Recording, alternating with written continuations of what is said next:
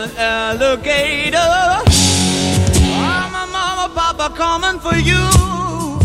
I'm a space invader. I'll be a rock and rollin' bitch for you. Keep your mouth shut. Just walking like a big monkey bird. And I'm busting up a brain for the world.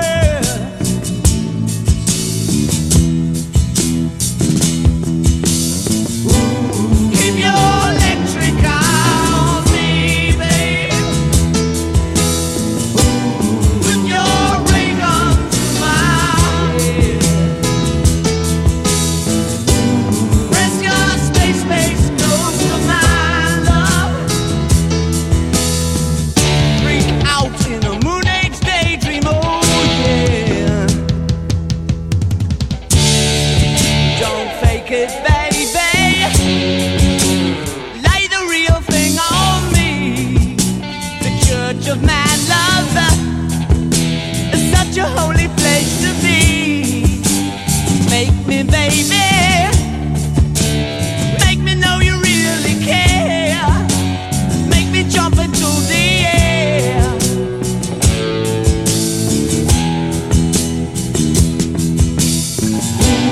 Keep your electric on me, babe. Put your ray gun to my head. Press your space close to my love. Freak out in a moon age daydream, oh yeah.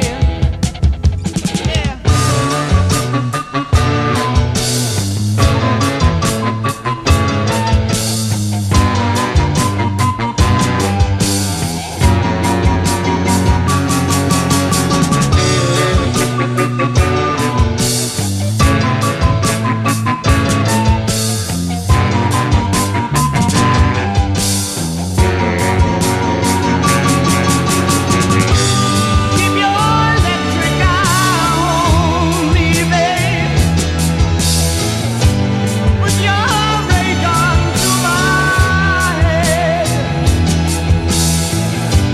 Press your space close to my love. Freak out in a moon age daydream, oh. Keep your electric eye on me, baby. Put your ray gun to my head. Press your space close to my love. Freak out in a moon age daydream, oh yeah.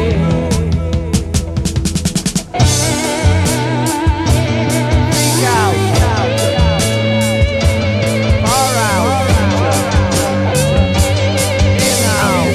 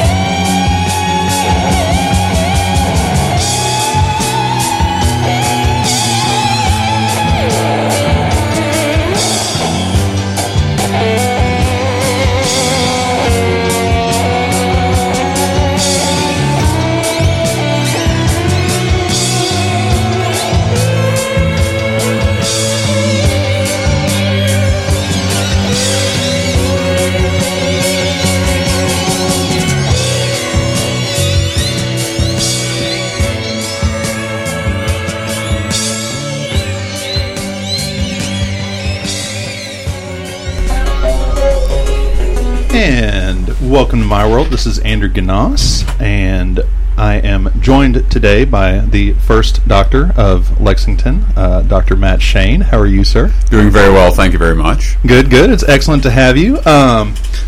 For those of you who don't know Matt Shane, Matt is the most professional guy that I know, and he is also the one person that you can look at and whatever he tells you is true because he is actually a doctor. Well, I don't know if that's 100% accurate, but that is also true. I'm pretty sure that that's how that works. I think just whatever you say is actual law. You're a lawyer as well. He's not a lawyer. He's not a lawyer. No, I'm not a lawyer. Nor will I be dispensing any medical advice on tonight's show. No, thank goodness. Yes, because that would probably be unprofessional. So. Right. I do like the title "First Doctor." First Doctor. Sounds like I'm like married to the president or something like that. I don't know. Well, what do you got? You got the Surgeon General at the top of the line there. So, why don't we call him First Doctor? I don't know. Is it a military position? I think technically it is, but I'm not sure. I know our current Surgeon General, which is just what everybody who's listening for gaming wants to talk about. But I think she came out of the civilian world. But anyway, yeah. So yeah, Matt. Well, we like to start the show off a couple of different ways, but we're gonna do something a little special tonight, and we're gonna talk about the late great Christopher Lee for a moment. Oh, great topic. Yeah, well, just before we go into the full-on introduction of you, Sir Christopher Lee, or as most of us know him, Sauron from the Lord of the Rings and the Hobbit movies. You just gave away your age right there. See, because when I think of Christopher Lee, most of the time I think of things like Man with a Golden Gun, or all the old Hammer films with him as Dracula or Frankenstein or The Mummy. He played opposite Peter Cushing all the time. Oh yeah, I mean, all those old Hammer films. See, those two guys. IMDb right now. That's right. I gotta educate myself. No, yeah, all those kind of old, early '60s through the '70s horror films. A lot of times he was the antagonist, and you can choose. He was either Dracula or he was Frankenstein in one, or Frankenstein's monster, I should say. In one, he was the Mummy. But Peter Cushing almost always was the scientist or Van Helsing or whoever it was that was fighting him the whole time. Did you know that apparently his godfather was Prince Alexander of Battenberg? Where is Battenberg? I have no idea. I assume it's somewhere in the British Isles. Well, that is one of the grandsons of Queen Victoria. Well, so there you go. So, yeah. I recently watched a movie about her. It was so bad, but it had I think, what was her name? This is the same girl. This comes back to James Bond. It's a girl who plays M. What's her name? Judi Dench. Judi Dench. It was Judi Dench playing Queen Victoria, and it was so slow. I could not. It's very rare that I sit in a movie and I'm like, oh God. Well, it was a historical epic. I mean, usually those don't have a lot of big action set pieces with a ton of CGI. I don't know. Well, I mean, unless it's Braveheart, but exactly. But no, I just a lot more butts in Braveheart, I think, than most historical epic. I don't know. Zulu had a few butts, didn't it? Zulu did have a few butts. Zulu did have a few butts with a lot of loincloths with Michael Caine. That's right. But so Christopher Lee passed away. Yeah, I was really bummed about that. I just found out about it yesterday on Facebook, which is where I get most of my news nowadays. But it was it was very, very sad. I mean, it's amazing to me how long of a career that guy had. He was in 279 movies. It's almost like you're looking at IMDb or something over there. You would think that what it really is I'm just I'm an encyclopedia on Christopher Lee. That would explain the T-shirt. Yeah, that would explain that. But no, I forgot he was Count Dooku also in Star Wars. Yeah. I forgot about that. He didn't think very highly of that role, by the way. Matter of fact, I remember when because the Lord of the Rings was going on at the same time as his role in the Star Wars movies, right? And in an interview, I remember in an interview they asked him kind of what he thought of the two and how the two characters alike, and essentially he said that Star Wars was for kids and that Lord of the Rings was a much better movie, and essentially threw George Lucas under the bus as a director. It's like, oh, he's a terrible director, and Peter Jackson's much better, and all this other kind of stuff. But no, he was a very accomplished actor. He was a very tall man. He was about 6'4". Yeah. Which, with that voice, it's not like he's going to be the romantic protagonist in any movie or anything like that. Nobody wants a tall, dark, kind of gangly guy. It's like, and he's going to be your love interest. It's like, no, it doesn't really work. Well, I mean, again, and I don't want to go on too long about it, even though, he is an amazing actor, and, he's been in so many things, and everybody knows who Christopher Lee is. But I just wanted to take a little time at the beginning of the show here just to say, Christopher Lee, friends and family of him, here in my world, our thoughts are with you and our prayers, and we hope that you got all the memories and joy with him that you wanted, and that there were no regrets. And I don't know. I guess I'm going to pull a Forrest Gump, but that's all I got to say about that. So, yeah, back to the show. Sure. So, Matt, Dr. Shane, introduce yourself. You can just call me Matt. It's okay. I don't know, man. I have a hard time not being completely respectful of the title. I don't know if I ever told you, but my mom's dad, he was a surgeon in Havana. And oh, wow. Yeah, his father was actually the first one to bring latex medical gloves to the island of Cuba. Like, oh, wow. It's like that not that long ago, you know? Yeah, no, exactly. And so, I mean, it was just one of those things where anytime somebody has the ability to sit through school as long as you did, and I mean, in the society that we live in now with all the risks inherent in anything, I mean, it's one of those things. I have a lot of respect for your position, and so I feel almost like I should always talk to you by your titular name. Well, I appreciate that, but it's really not necessary. It's it is a long educational process, but I mean, I get to do what I think is the best job in the world, so right. It's not. It's worth it. It's probably the best way I would say it. I mean, it's we talk a lot about kind of geek or pop culture kind of stuff in here, but in my view, in many ways, it's probably the easiest way, maybe, to be a superhero, if possible. I mean, no matter what you do, it's not the only job like that. I mean, I don't want to put down anybody else with very important similar jobs, firemen, police officers, military personnel. I mean, it's not like I'm getting shot at every day or anything like that. Right. So I'm not trying to draw an equivalence there. But I mean, it's a lot of fun. I mean, ultimately, I get up every morning, and I say I get to go help people today. I mean, how awesome is that? Right. So, I mean, it's great. But at the same point, feel free to call me Matt. I'll do that.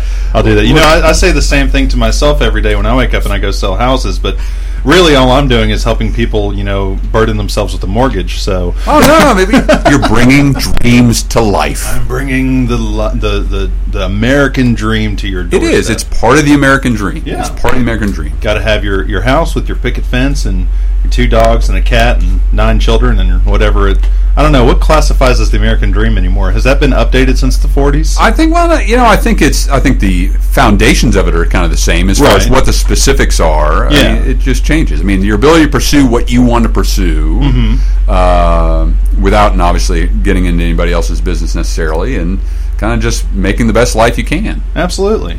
So, this is my show, and we talk about a lot of geeky stuff, and we haven't really gotten into, I mean, apart from the little bit we did about Christopher Lee and the knowledge that you have there, but how did you come to find out that you are a bit of a geeky guy? Because I met you through Joe and through Brad, and we've had Brad on the air. We had him on our first show, and you were down at the game store. You were down at the Battle Forge. That's right. And I used to go down there a whole lot, and I just haven't had the time in the last few years to make it into the store as often as I'd like to. And growing up stinks, doesn't it? Yeah, it does. I mean, it's one of those things, and actually that's something else we want to talk about later in the show, is how you balance that professional lifestyle versus the geek lifestyle. But how did you get into it? Because I know I met you late in your geek life. Oh, absolutely. How did you get to this point? Well, like most people, I mean, it's funny we talk about this thing like, how did you discover you're a geek? Like it's as one of our mutual friends says sometimes, it's kind of like coming out, although not quite, it's not quite as severe as that, obviously, and there's not necessarily the stigma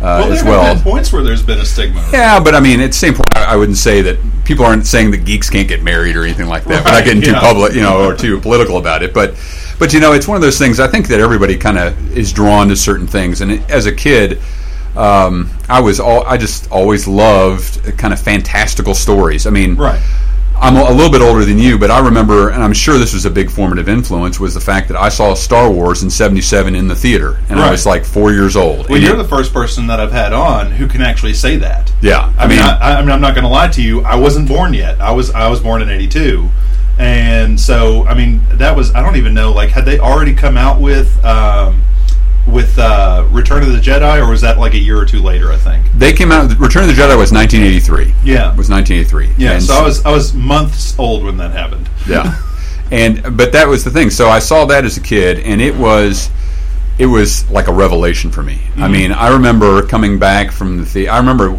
just kind of bits and pieces of images, like that scene when you had the Tusken Raider, he's hoisting the thing and screaming in the camera. I still remember how I was watching it there, and just loved it.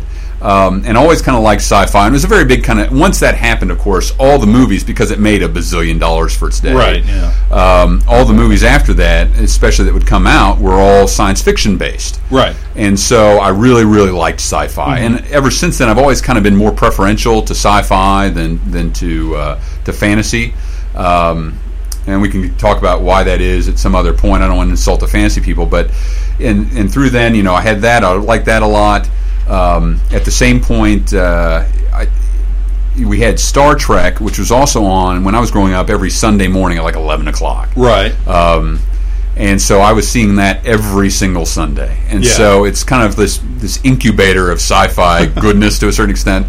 And all the toys that came out with Star Wars and all the advertising was out with Star Wars. And then, you had a lot of Saturday morning cartoons that were coming out that were all like Super Friends. And then, so it really started at a young age. And, it's funny. I would also go to my grandmother's house, and my uncle had this box of old comic books. Right. Like old 70s and like 60s comics. Stuff? Kind of late Silver Age, more Marvel Age is I think what they call it now, Bronze Age stuff. So we're talking like mid to late 70s, a lot of Marvel, some DC. Yeah.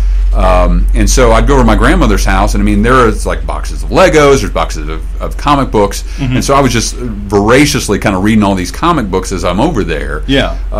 And would just love to go over do that, and he'd loan me some at a time, and you'd take it home, and so you'd have this whole run of like Captain America or Ghost Rider, and you'd take it home and you read through all the ones he had, and then you'd bring those back. It was almost like a lending library of geekdom.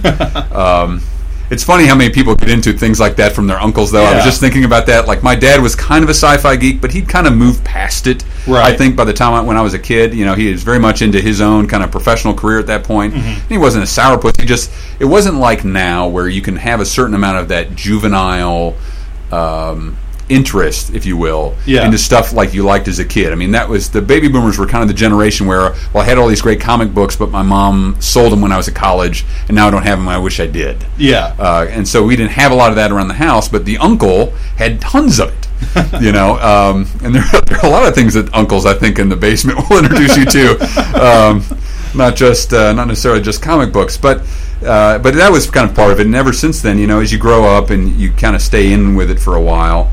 Had friends, of course, in high school, and I was always good in math and science. I mean, if you look in, talking about my career, if you were looking in medicine, a lot of these guys are geeks, right? I mean, we were all the science club, chess club nerds to a certain extent.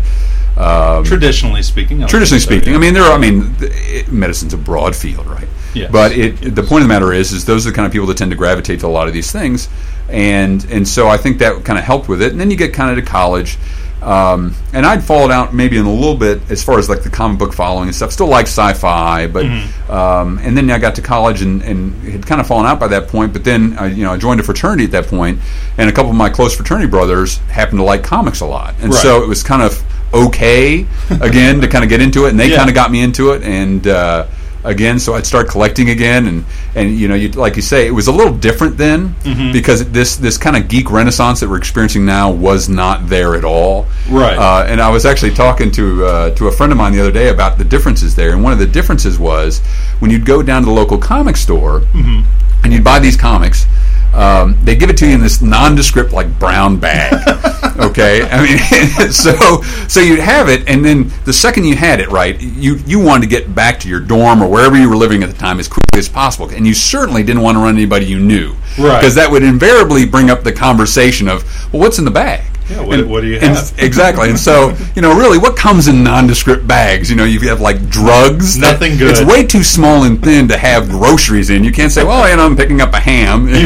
You also stop by another store before you go there, and you're right. Yeah, I gotta go. I got milk. Right. Well, you try. That would ruin the comic, obviously, all the water. These things are thought of, believe me. We've kind of gone through that algorithm by that point. There's a whole protocol. But really, those kind of bags are really only going to hold either comics or porn, and quite honestly, of the two in college, Comics is probably worse. I'm glad that it took me 5 episodes and a doctor to bring up porn. Well, I figured it was my medical duty to make sure that we talked about the sexual cycle. But anyway, so you had that, and it was so you'd run back and kind of just you'd read your comics, and you'd always like hide them in a drawer or something because God forbid you had a date or something like that, and you came back to your room and there's Ant-Man laying all over your bed. Even now though, like I still date a lot. Like I don't have like a steady girlfriend right now, and so I'm sitting there, and just the other night, I brought a new girl to the house. I introduced her to my roommate, and sitting over on a table on its lonesome is my army of Bretonians sitting by itself, and I'm like, I can leave these out because normal people won't be offended by knights, but they might be offended by a chaos demon. Well, it's very funny. You're exactly right, and I can tell you, even when I was dating, that's a very precarious subject. When do you bring this in? And this is not first date material, right? It's really not. It's really not. So you have to be and actually the way that you had it with those Bretonians is a perfect lead-in. Usually I would do something like after 2 or 3 dates, and you're hanging out, and you've kind of already established that like I'm not totally a creep.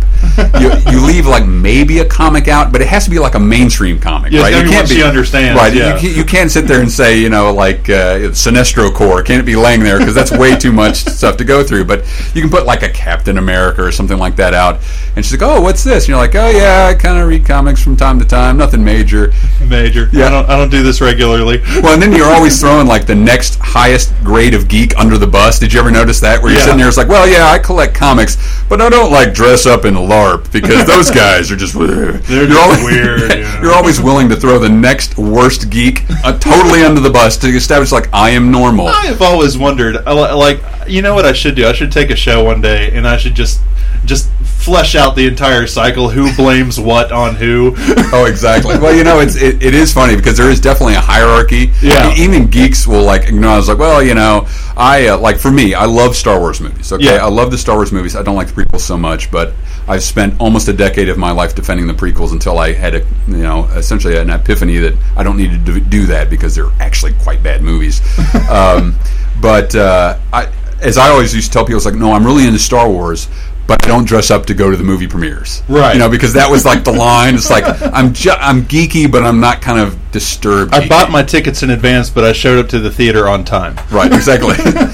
Well, I wouldn't say completely on time. I mean, you don't want to be sitting up in the nosebleed section when you're watching a movie come out, But yeah, but we have a tendency to do that, which is both funny and maybe a little sad because we need as many people in the club as possible. Well, that's kind of one of the things that I've wanted to do with this show is to, sort of let everybody know about all the different things that are out there and to show everybody that it's all good. You do you. That's what's fun. If you're not true to yourself and you're not true to the things that you like and the things you want to do, I mean, short of like criminal activity, then why not do it? Have fun with yourself. Go LARP if you want to. I've never done it, but you know what? If you come on my show and you ask me to, I will go with you. I will go with you just to try it. Well, and like you say, it's although for you and I perhaps the LARPing crowd or the God forbid the furry crowd are a little bit past the spectrum of what we would consider something we would do normally. We just wouldn't feel comfortable with that, or for whatever reason it's just not our thing. Even what you and I do for some other people, like I have friends that are also kind of sci-fi and geek nerds and stuff like that, but they're more on the standard side of the spectrum. So like painting miniatures or doing wargaming or even RPGs to a certain extent, which I don't do a lot of RPGs. You and I were talking about that earlier. I recognize that we are farther than some people's. Yeah. And they're even farther down that spectrum. But everybody's got their place, man. I mean, just do what you like to do. And it's really interesting because it's all over the place. Like there's another friend of mine who she plays board games. And so I started talking to her about board games, and she's like Monopoly, and I'm like, I want to play, suddenly I'm drawing a blank. I want to play Pandemic, and she's like, I want to play Monopoly, and I'm like, I'm not playing that kind of game. I'm playing a real game. Right. Well, it's funny because you're exactly right. And now that you mention it, my parents always played a ton of board games. Right. and I liked it to a certain extent. But I remember we would go and visit like friends of ours in Cleveland, of all places, because I was born there. And they would spend the entire weekend just playing board game after board game after board game with this other couple. Well, me and the other guy, and the kid that was my age, rather, we were just childhood friends. We'd just go off and play G.I. Joe or whatever it is in the room. And they literally would spend they'd be just drinking and partying and just all night just playing board games, kind of all night. And that was what they liked to do. And some of that, I guess, kind of rubbed off to a certain extent in some of what I like to do. I don't play as many of those normal board games anymore, except with my kids. Yeah. But yeah, I mean, whatever games or whatever thing you like to do as a hobby, you can be a geek about it, and that's okay. Yeah, absolutely. Yeah. So, we have sort of broached the subject a little bit here and there about how you balance this sort of geek culture life. Now, you're a family man. You have a beautiful family. Thank you very much. Yes, and I don't have one. So for me, it's all. Well, you've got a family. You just don't have a wife and kids. Right, sorry, I don't have a wife. You weren't and kids, sprung fully formed from the ether. Actually, I am very similar in many ways to one of the mudmen or whatever that comes up out of the ground. I've mentioned my mother, but she's not real. I made her up. That's right. But no, so like I've had relationships that have lasted lengthy periods of time, and even then I don't have a really easy time at any point ever being like, so hey, do you want to come to the shop? And like I know like Brad and Sarah who were here, like they just bought in with each other. Like we're going full out, and I love that about them. But like even like Joe, like Sarah doesn't get into Joe's stuff, and like Blaine and Lindsay, like Lindsay doesn't get into all of Blaine's things, although she'll occasionally play a board game with us. Like if we need a sixth person or something. Right.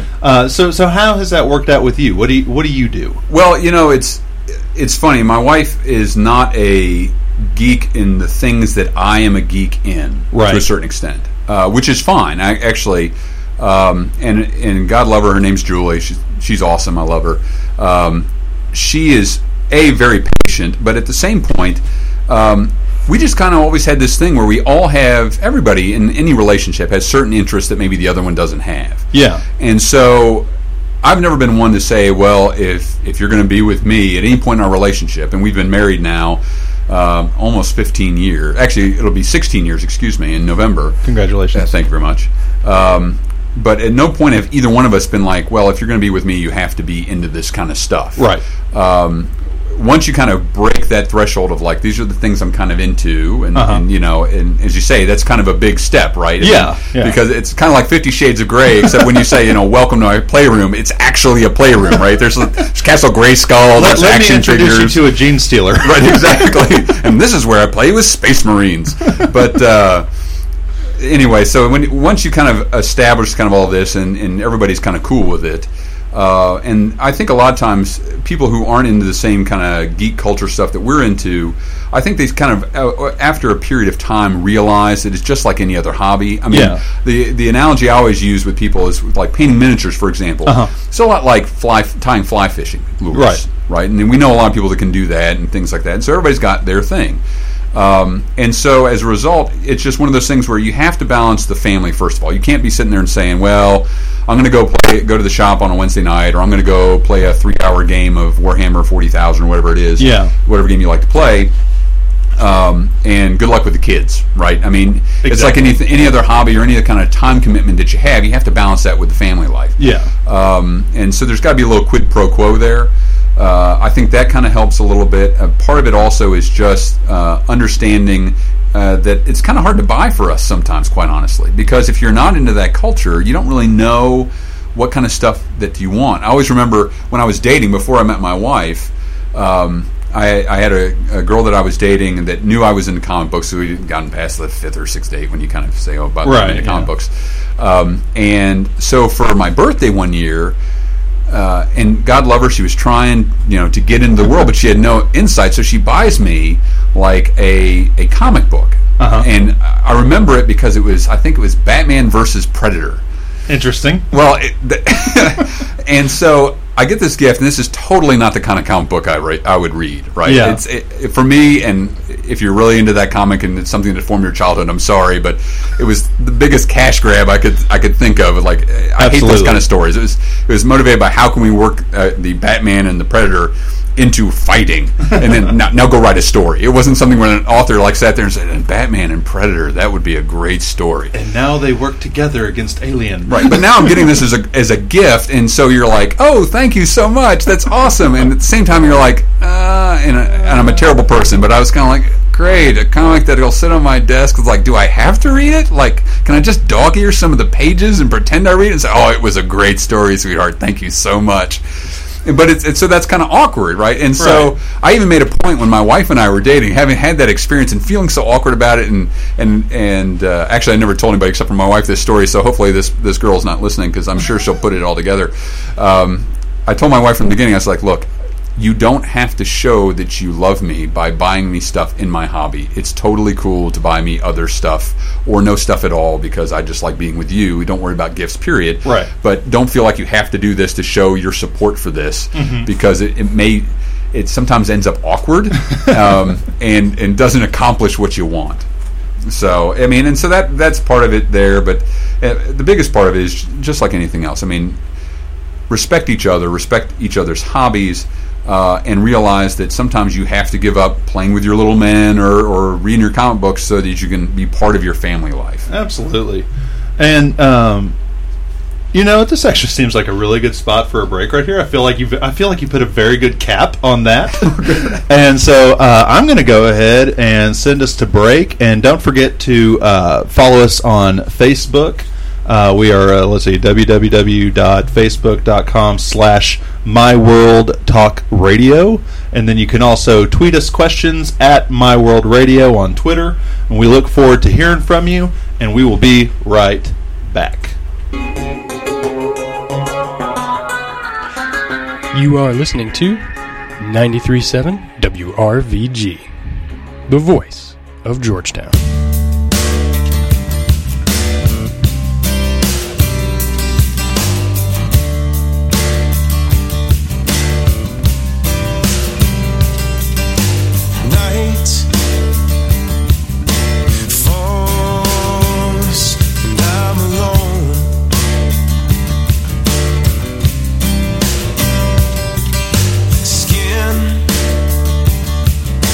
Chill me to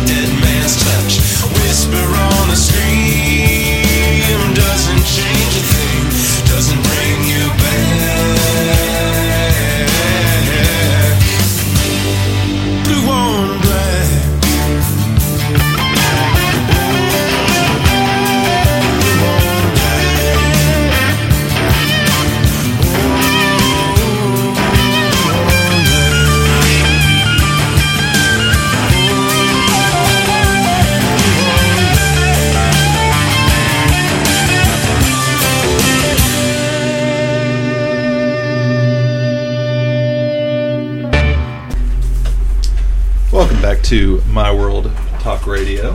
And while we were at break, we got a good Twitter question from one of our recent followers, at Shane Julia, asks, Matt's daughters say they paint better to him, but he plays the game better. Is this true?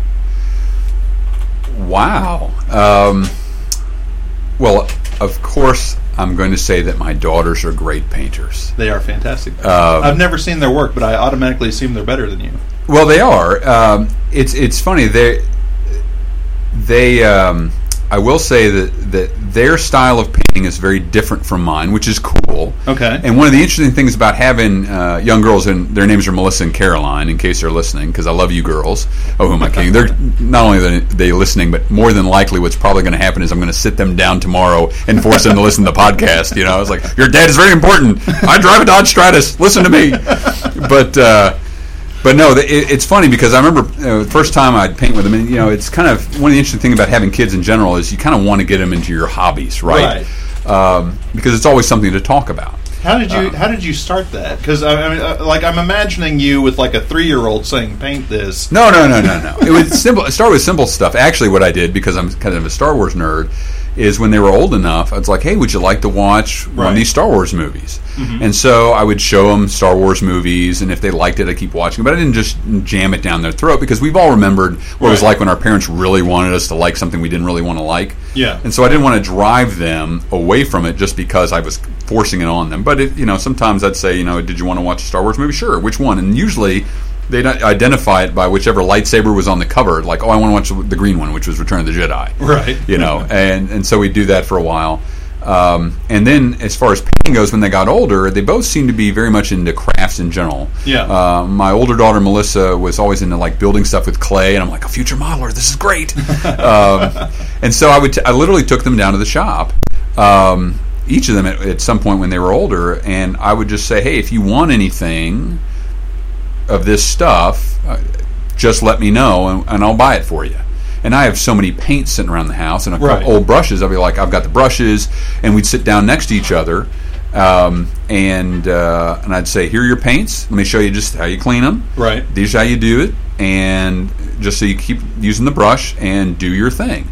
And so I'd be sitting there painting, and they'd be sitting there painting, and it is kind of, because we all have our own way of painting, right? And so we all think our way is the right way. And so I had to be very careful not to sit there and say, like, no, you're doing this wrong. Unless you're me and you just automatically assume that no matter what you do, you're screwing it up somehow. And you have to have, like, parental guidance in the room to be like, just stay in the line. Right, exactly. Well, see, even that, I was like, nope, it's their project, it's art, this is how they're going to express themselves, it's great. And it was great. They enjoyed it okay. I can't tell if they were smart enough to just be humoring daddy or whatever. I didn't remember that one time in particular I was painting with, I think, Melissa, my older one, and we were painting, and I'm painting my little guy, and she's painting her little creature or whatever, and she would always paint the underside of the base, and I was like, well, that's for it. I don't understand, and she's like, but that's the secret spot that only I know. And so that's why I like painting it. It's like, well, you don't have to paint that part. No, but I like painting it. It's like, okay. So if you can always tell which one she painted, because it's painted on the top, and then if you look under the bottom, like, there's a little painting there of whatever color it is, and you're like, oh, okay, this is one Melissa did. So, I mean, it was fun. You try and get them in that way a little bit. Again, it's not about a hard sell. You find games that you think that they're going to like to play. Right. I tried to get them to play X-Wing one time. Very simple kind of rules. They seem to like it okay, or Zombies or some other game that's more board game-like. Right. And just, see what they like, and if they don't like it, Daddy's up in his, hobby room painting or something like that. They know where I am. They come up and see, oh, that looks neat. You want to do it? No, I'm okay. Okay, that's fine. No big deal. That's cool. And just go on and do your thing. That's fine. You hope that some of it rubs off, and if they don't end up being geeks themselves, at least they, especially when I'm raising girls, if they're into it, that's great in whatever way they're into it. But otherwise, I just look at myself as like, I'm just building future wives for guys like me. There you go. Well, and you know what else too, though, is like, there's a lot of things like today that I have fringe interest in just because my parents did it. For example, Star Trek, which I realize, having a geeky show, I should be much more into Star Trek than I am, as a general rule. and yet, like, I don't know, like I grew up with the Next Generation.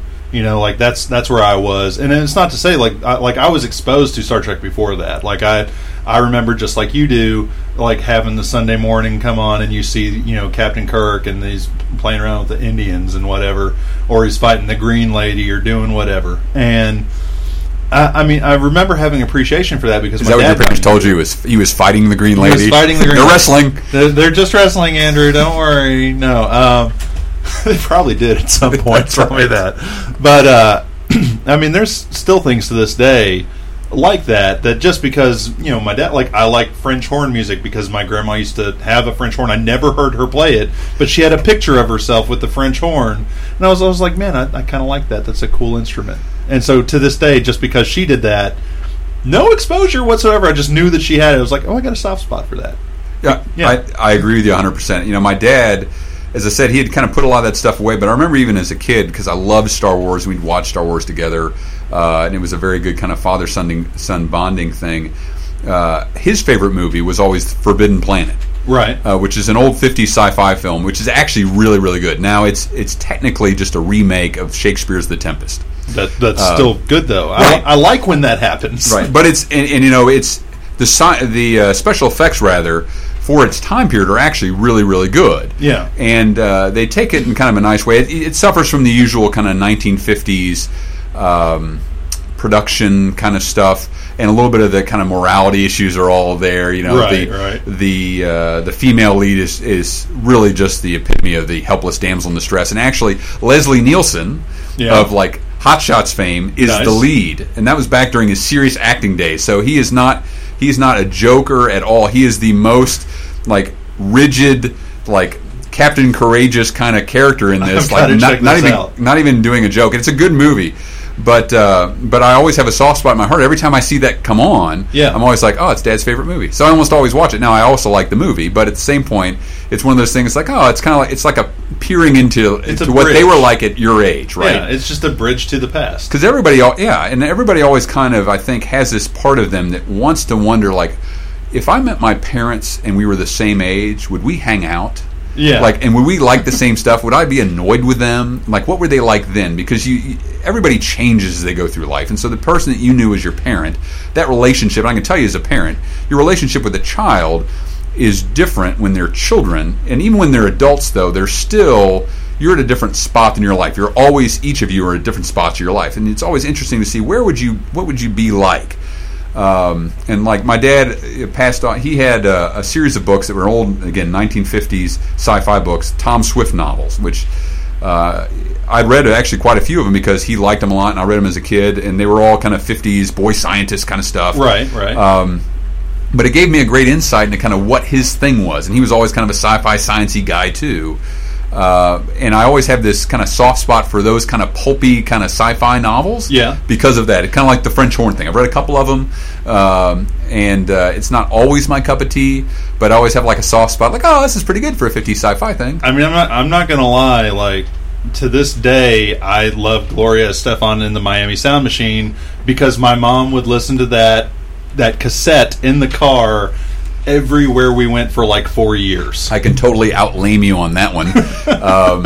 John Denver's Greatest Hits. Every car trip as a child, John Denver's Greatest Hits, and my mom was singing the entire way. So, and followed closely by Kenny Rogers' Greatest Hits.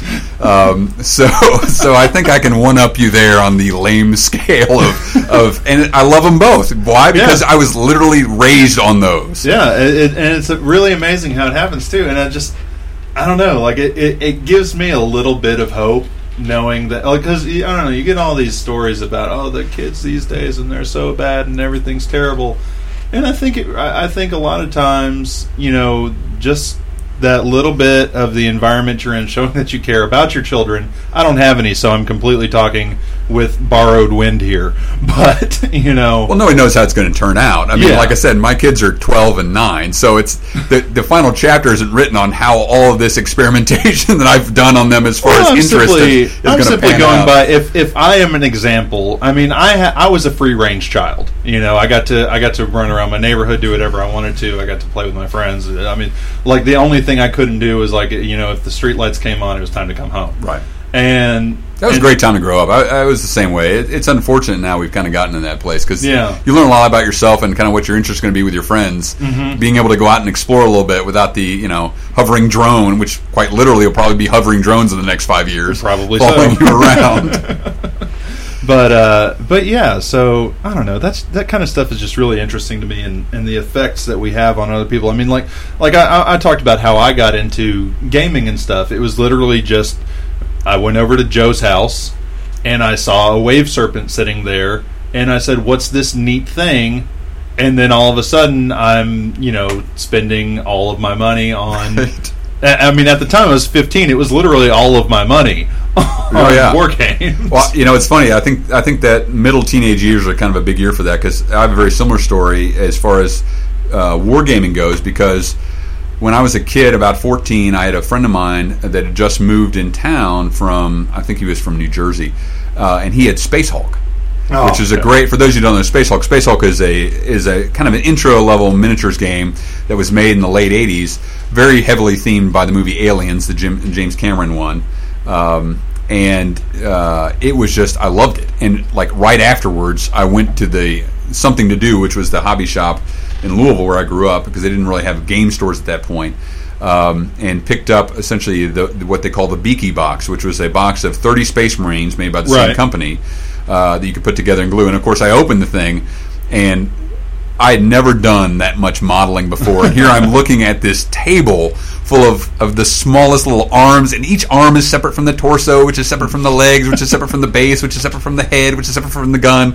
And I'm looking at all this stuff, it's like, what have I gotten myself into? This is the worst decision I've ever made. So after gluing my fingers together a few hundred times, you put it together and you're like, oh, okay, and then it all falls apart because you didn't wait long enough, and you have to do it again. But you get into that and you just find something that just clicks. It's like any other kind of interest, just clicks. My mom is, of course, listening, and she's texting me. She's like, I knew it. I knew you spent all of your money. That's right. Exactly.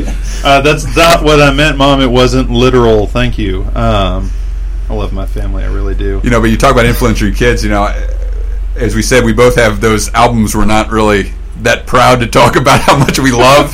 I've always kind of thought about essentially trolling my kids and picking out some album that I also hate just to see if I can make them love it, and just like talking to my wife, like, we should really try and play this really, really, really bad Britney Spears album all the time. I came to a point of acceptance with that. This is actually a conversation I recently had with another friend of mine.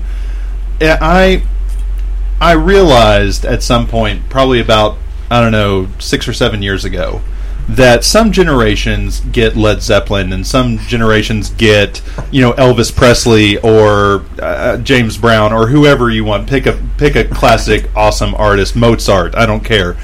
I get the Backstreet Boys and Britney Spears, and maybe the band Tool, and like that's I get Creed. That's who I get. I get Creed was the biggest band when I was in high school. If you keep mentioning Creed, I'm pretty sure Scott Stapp will show up behind you in the window here to try and ask for a job. Hello, Mr. Stapp. How are you doing, sir? I see. Oh, yes, you're back on. Well, every generation has its bad bands. Being a Gen Xer, I can always point to like Kaja Gugu when I was growing up as a kid and stuff like that too. I don't think anybody's going to say that. Yeah, that was the voice of our generation, Kaja Gugu and Aha. And you know what though? I didn't go to a lot of concerts when I was little. Like the first, interestingly enough, I got the best first concert story. The first concert I ever went to growing up was the Teenage Mutant Ninja Turtles Coming Out of Your Shell concert that accompanied the movie, the first Teenage Mutant Ninja Turtles movie. It's like saying that the Wiggles were your first concert, right? But it was the Teenage Mutant Ninja Turtles, and they're still cool, kind of. So, it was not a publicity stand. It was a concert, dang it. It was a concert. They had real guitars played by somebody behind the stage. Right. And then I didn't go to another concert for a really long time until my... why would you? I think you've seen the peak of human musical endeavor right there.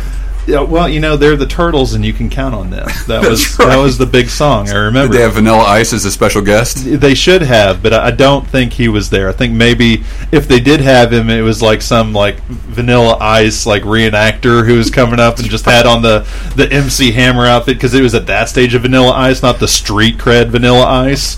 That's just the idea of being a Vanilla Ice imposter has now established the new lowest possible job for one to have in the spectrum of jobs.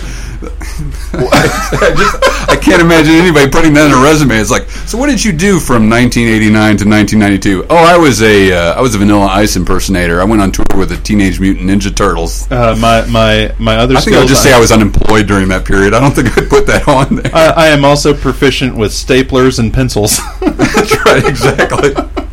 But the second concert that I went to, or at least that I remember going to, I stood in line for hours to get my sister Spice Girls tickets, and that was the second time. That's what it was for me. I don't blame you not going to concerts after your two full experiences being the Teenage Mutant Ninja Turtles and the Spice Girls.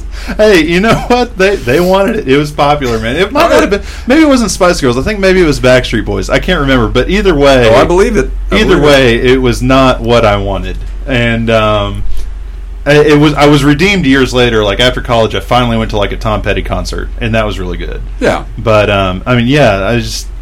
it was a dark time.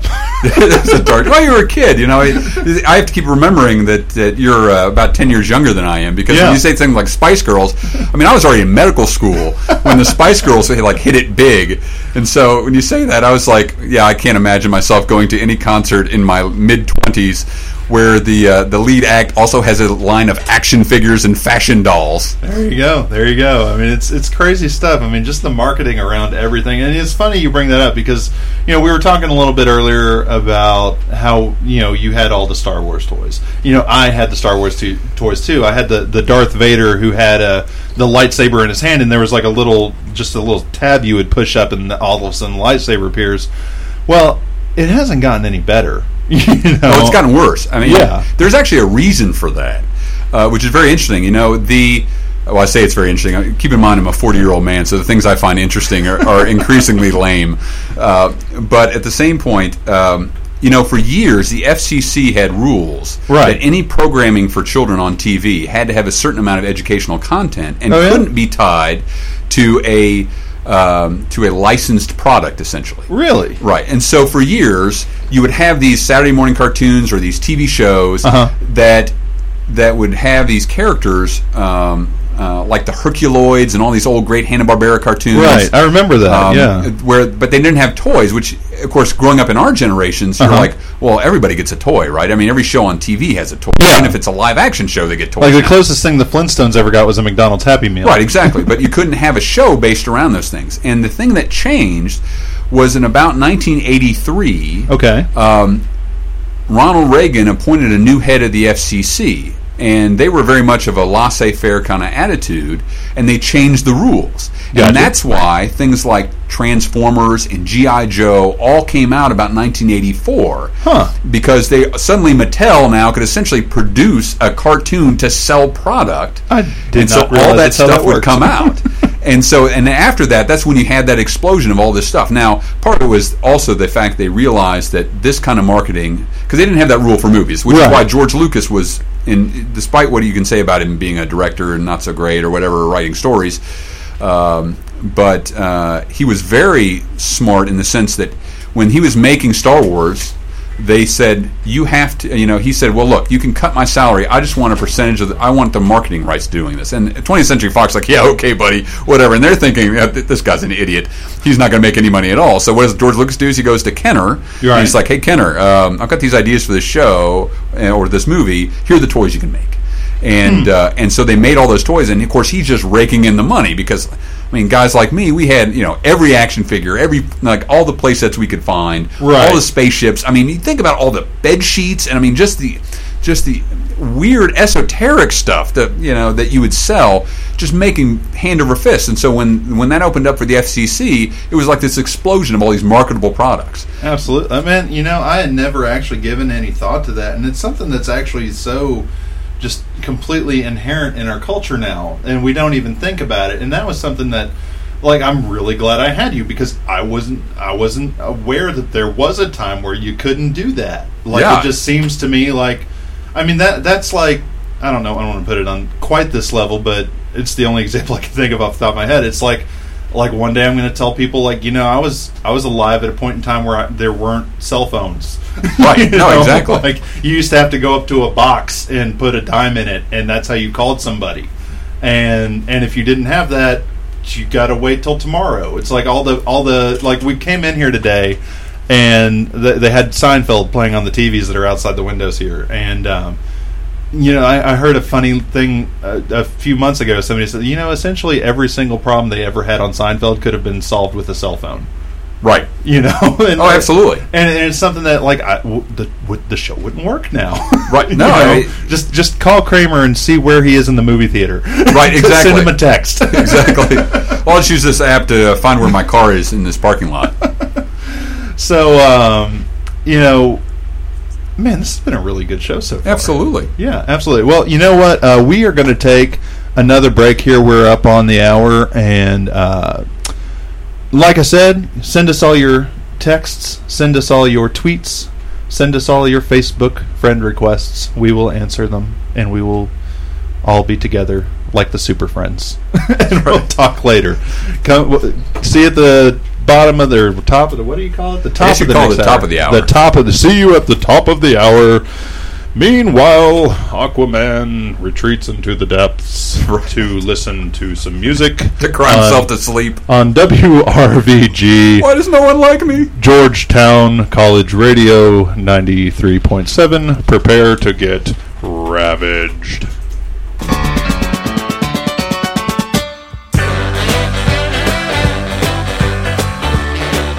This is 93.7 WRVG, where we're always commercial free.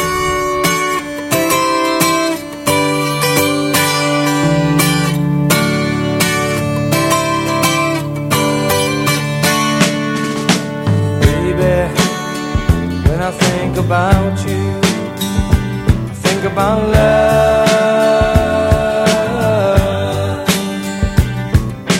Darling, I don't live without you and your love. If I had those golden dreams of my yesterday, I would wrap you in the heaven, but they lay dying on the way. Feel like making, feel like making love, feel like making love, feel like making love, feel like making love to you.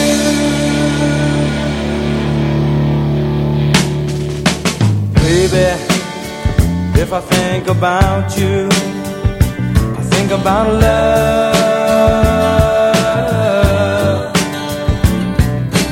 Darling, if I live without you, I live without love.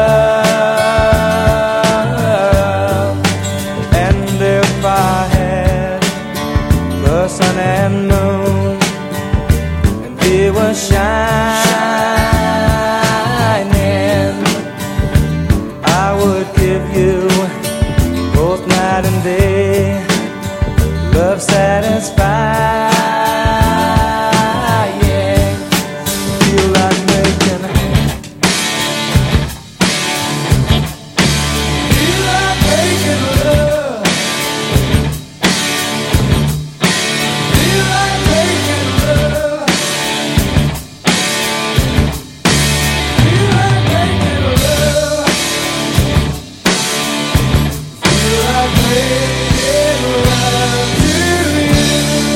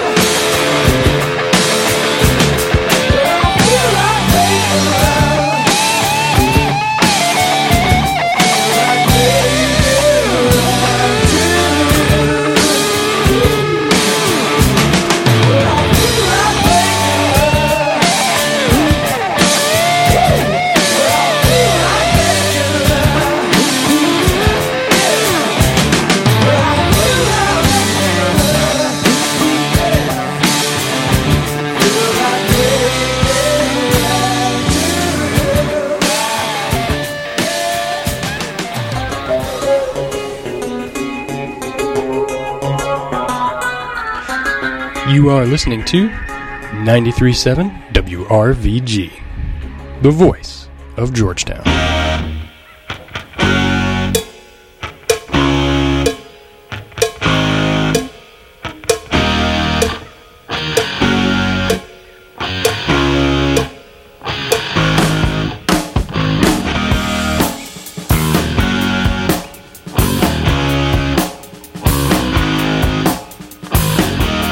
My love, baby, oh so bad.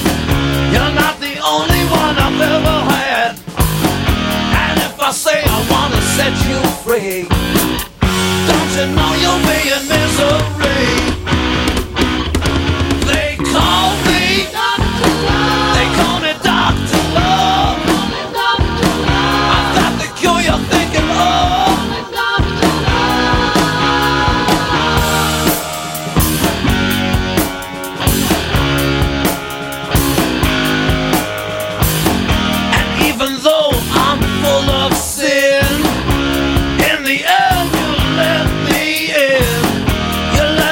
There's nothing you can do. You need my loving, don't you know it's true? So enter please, get on your knees. There are no bills, there are no fees. Baby, I know what your problem is. The first step of the cure is a kiss.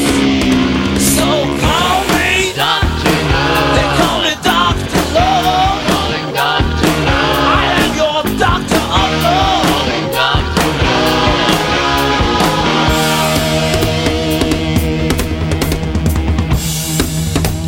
Ha! They call me Dr. Love. They call me Dr. Love. Calling Dr. Love. I've got the cure you're thinking of. Dr.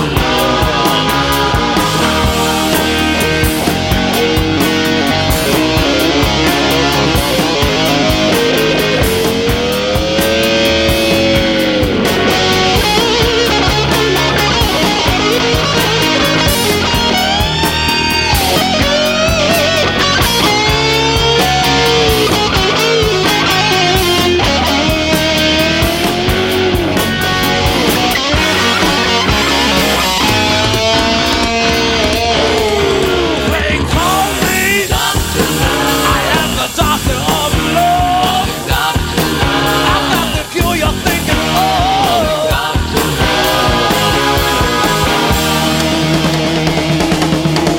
They call me Dr. Love.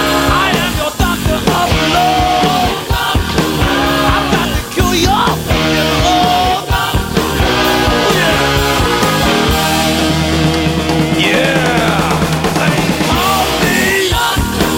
They call me Dr. Love. I've got the cure you're thinking of. Dr.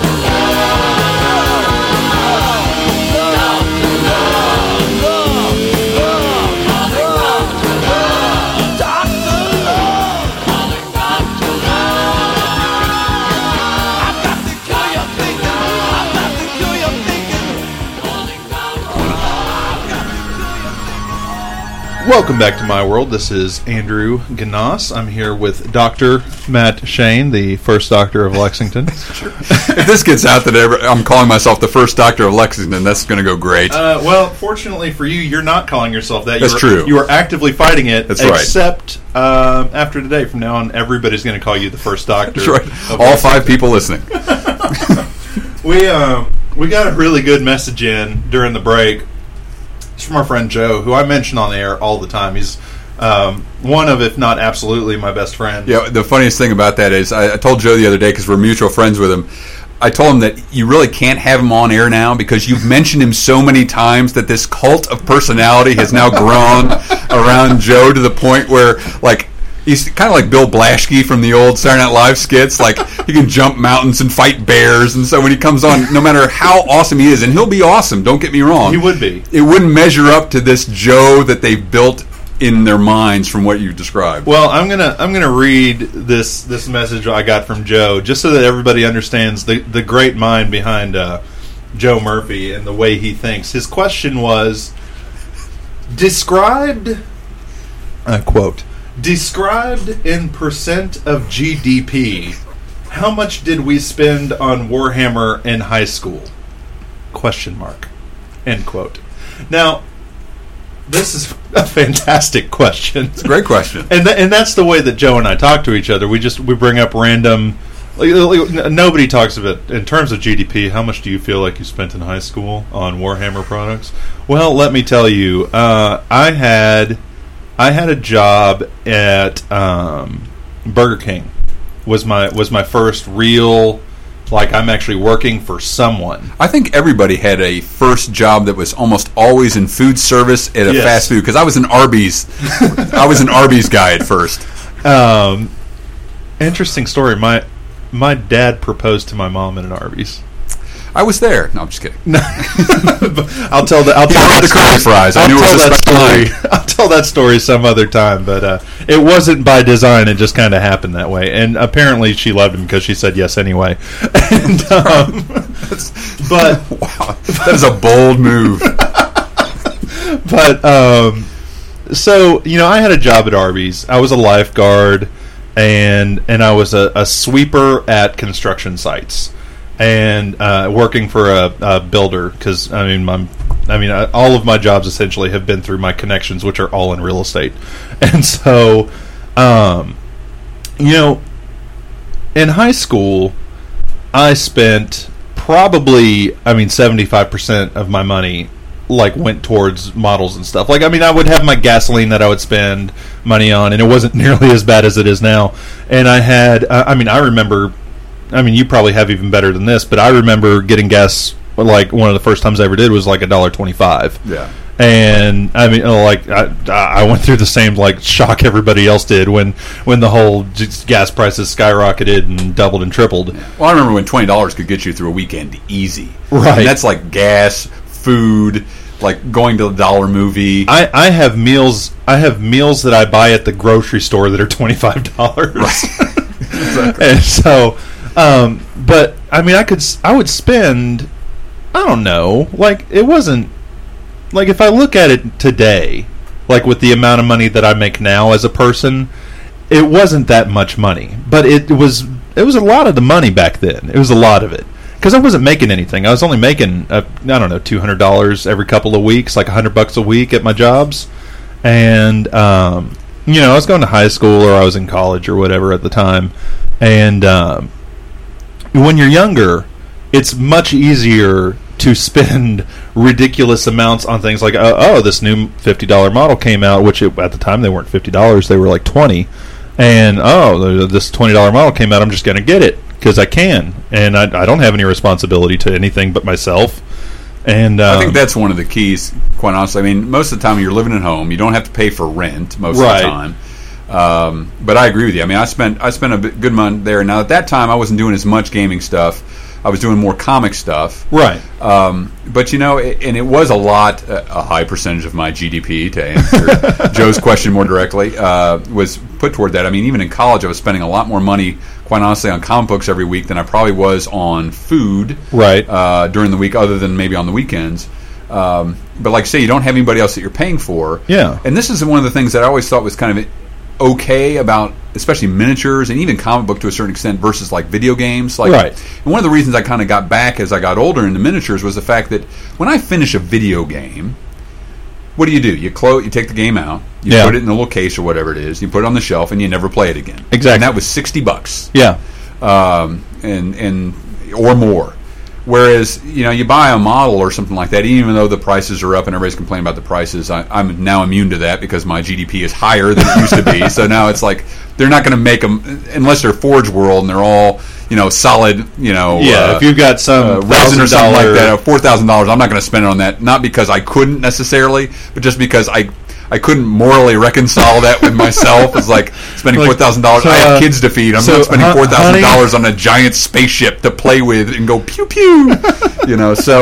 But it you get a lot more out of it. And so, even when we were kids, though, if you were buying a model, or if I were buying some miniatures, not only would you have weeks to months of just assembling and painting and all the joy that came with that, but then you could literally play with it until the end of time. Your life. Yeah. Because you could play and continue to play the game, and And so you got a lot more out of it. The return on investment, to use economics terms, since Joe likes using economics terms, the return on investment was huge. And so, you spend a lot on it, but you at the same point you get a lot back from it. Well, that's one of my biggest arguments too. And I hang around a much younger crowd than me a lot, and obviously so do I. Yes. And you do hear a lot of people complaining about the various hobbies, whether it be comic books or whether it be wargaming or just whatever we get into. And people complaining about the economics of it and saying, "Hey, you know what? I mean, I just don't want to spend $50 on a model because I can't really, justify that." Well, then I say to you, well, okay, so if you're going to go, I forget who it was I had on here talking about golfing, but if you've got somebody on here that wants to come and be a professional golfer, or not necessarily a professional golfer, but even an amateur golfer, you're talking hundreds of dollars for clubs. You got, fairway fees and stuff like that to just even play, much less purchasing balls and golf attire and stuff of that nature. Just think about how you feel about yourself paying that kind of money for that kind of attire, right? So I mean, and if you reconcile that against the cost that you have of buying, I don't know, just whatever model or whatever board game. I mean, if you're talking $50 for it was Jeremy. I had Jeremy on here. We were talking about golf, and I mean, if you're going to sit there and tell me that it's not worthwhile to literally have endless amounts of hours of fun with your friends, with people of a like-minded, just a like-minded mindset, I guess I don't really know where to go with that statement. I mean, I have spent so many hours of my life just having fun with guys like you. I mean, we had that guys weekend we were talking about, before the show a couple years ago, and we took down, I mean, every one of us just brought one board game, and we spent the entire weekend with these $50 board games, $100 board games, just having a blast. Yeah, no, it was great fun. At the same point, first of all, thanks for bringing up that guy's weekend. This is essentially the setup for a great Judd Apatow movie. So now everybody on the radio is like, there's going to be a guy's weekend, awesome! And all kinds of pandemonium will now ensue. But the only thing I would say in response to that, it would be, you're right, you get a lot of enjoyment out of it, but keep in mind that we're talking now from a position where our GDP is far higher, so we can take that hit. This is true. I mean, if you asked Matt in 1991 with my GDP at that time, like, hey, here's $50 for a model, I said, I'm going to play another game. And I feel I understand from a corporate standpoint kind of where they're going with that, and they are doing, a lot of these companies are doing amazing things. I mean, the kind of miniatures they're making now compared to when you and I were first getting into it. Yeah. The quality, it's night and day. The precision stuff, that's just so much better. At the same point, it's kind of a diminishing return because I think one of the problems right now with the industry in general is it's hard to know who you're making this product for. Because, yes, the precision is great, but take the example of my daughters. Like, are they really going to be able to tell or care that much because, this is laser etched, so now this 28mm miniature has actual scroll writing all over its armor from head to toe that's legible and you can see and it's easy and stuff like that, or they just want a guide to paint, and that's and so is it really worth that exchange for that kind of price? To get that, I'm right there with you because I've had just as much fun playing a game where I'm paying $10 for one model, but I only have to buy 5 models, like Mercs. I've had just as much fun playing Mercs for a day as I have with my $450 Games Workshop army of whatever version it is, and that's on the cheap side. Yeah. Now, the upside for the current generation of people is you have eBay.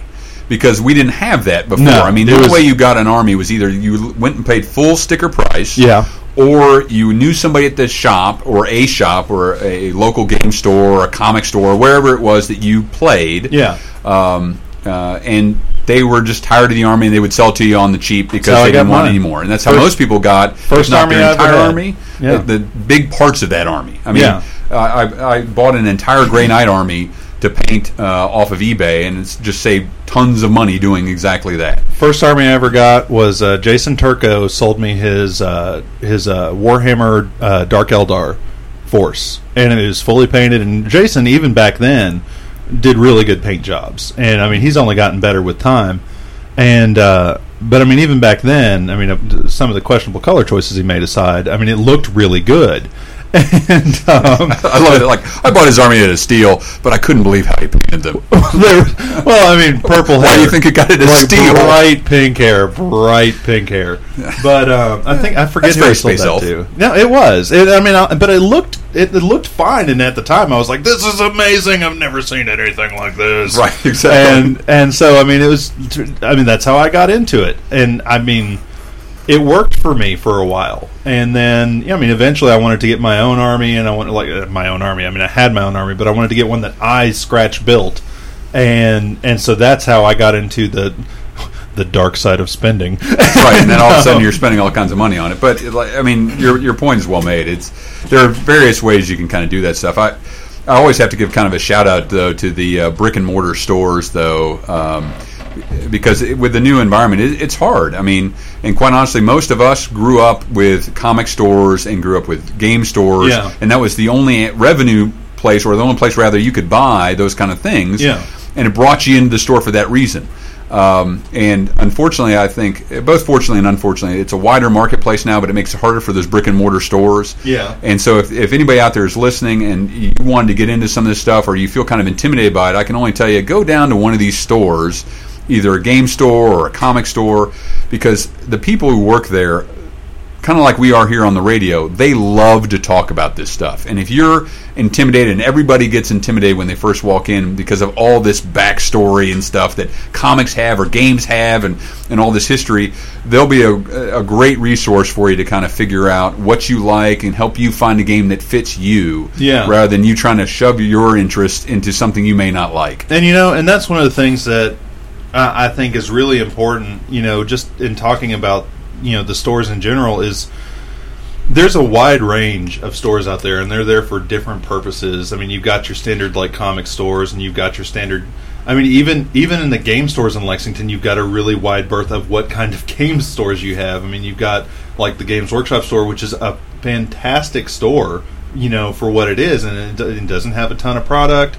But like Ilea, who works there, is fantastic. I mean, she is just a wonderful introduction to any gamer, and she can teach you how to play all the different games. You go over to the Battle Forge, and you got Mike, and he can show you. He's got all these wonderful painted armies he can pull out and just show you all the great stuff. I mean, the Scabbard has just got the widest selection of any store in town. I mean, you've got so many great just things that you can do. You got D20 Hobbies is a new store that's over, I forget where they are, but D20 Hobbies, and they've got all the the Magic the Gathering games, and they've got the RPGs and everything on the wall. And I mean, I was actually in there the other day. I was introducing myself, and I was one of the things I've done recently is I've started handing out flyers at the different stores just to promote the radio show.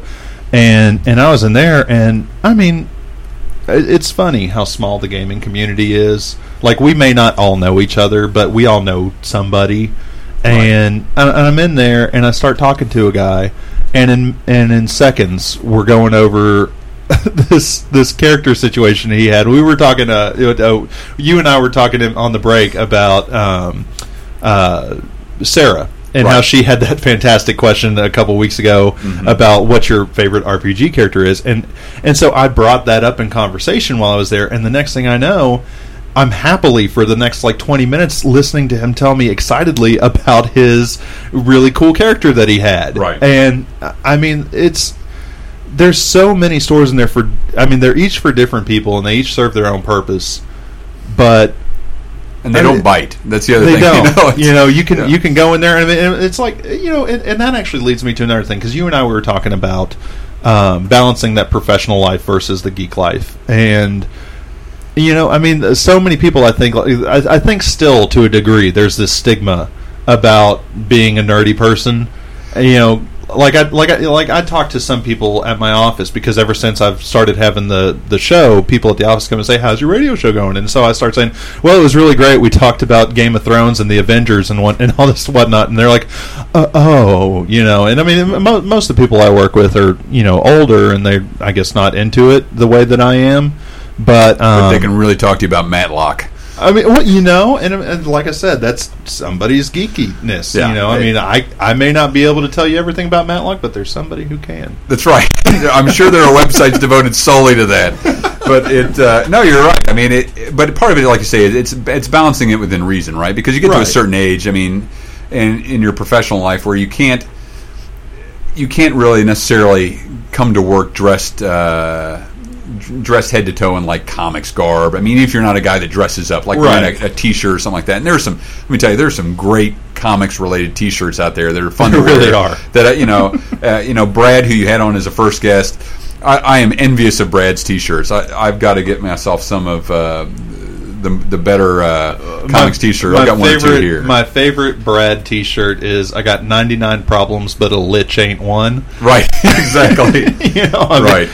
For those of you who don't know, a lich is an undead. Right. It's a fantasy undead. It's like a necromancy type thing. It's all scary. That's like a perfect example of geek humor, by the way. It's a perfect example of something like, haha, we'll get that. But you do have to kind of balance it. I tell you, we had talked earlier about gifts for the geek or the discerning geek. Right. And one of the best gifts my wife has gotten me, she got me some tie clips, one of which was a tie clip that was silver and had the Superman logo on it. And the other one was a tie clip with the Captain America shield. And both those characters are kind of my favorite characters. And I know you don't like Superman. We can talk about that later. And I'll defend him to the death. But the coolest thing about it is that you can just kind of slip that on. I can wear my usual tie because let's face it. I mean, in my line of work, in most professionals' line of work, period, it's great to like geek culture. Yeah. But nobody wants to go to the surgeon that comes in his office dressed like a Klingon. Yeah, this is not something you can do. This is not Dr. House. Like, you can't whatever. I don't speak Klingon. That was just a guess because there's a lot of hard consonants. I don't believe you. I think you But no, actually, I'm kind of like you. The Star Trek thing, I was like, I kind of get it, but Star Trek and Star Wars to me is kind of like the Beatles and Elvis. And I'm an Elvis man, so I don't really go with the hippie space UN as much. Well, and I actually have the same thing. I have a lot of times I'll wear a suit, and I've got one suit that I wear, and on my jacket, on my lapel, I've got a Citadel little lapel pin, and it's just a little Citadel tower, for all the Games Workshop paints and everything, and the miniatures and models and stuff. But I just wear it, and the people who know, they give me this little sort of discerning nod, and then everybody else is like, "Oh, what's Citadel?" I'm like, "Oh, it's just a place I studied." It's like being a Freemason. You're walking around like, "Oh, he's in the know."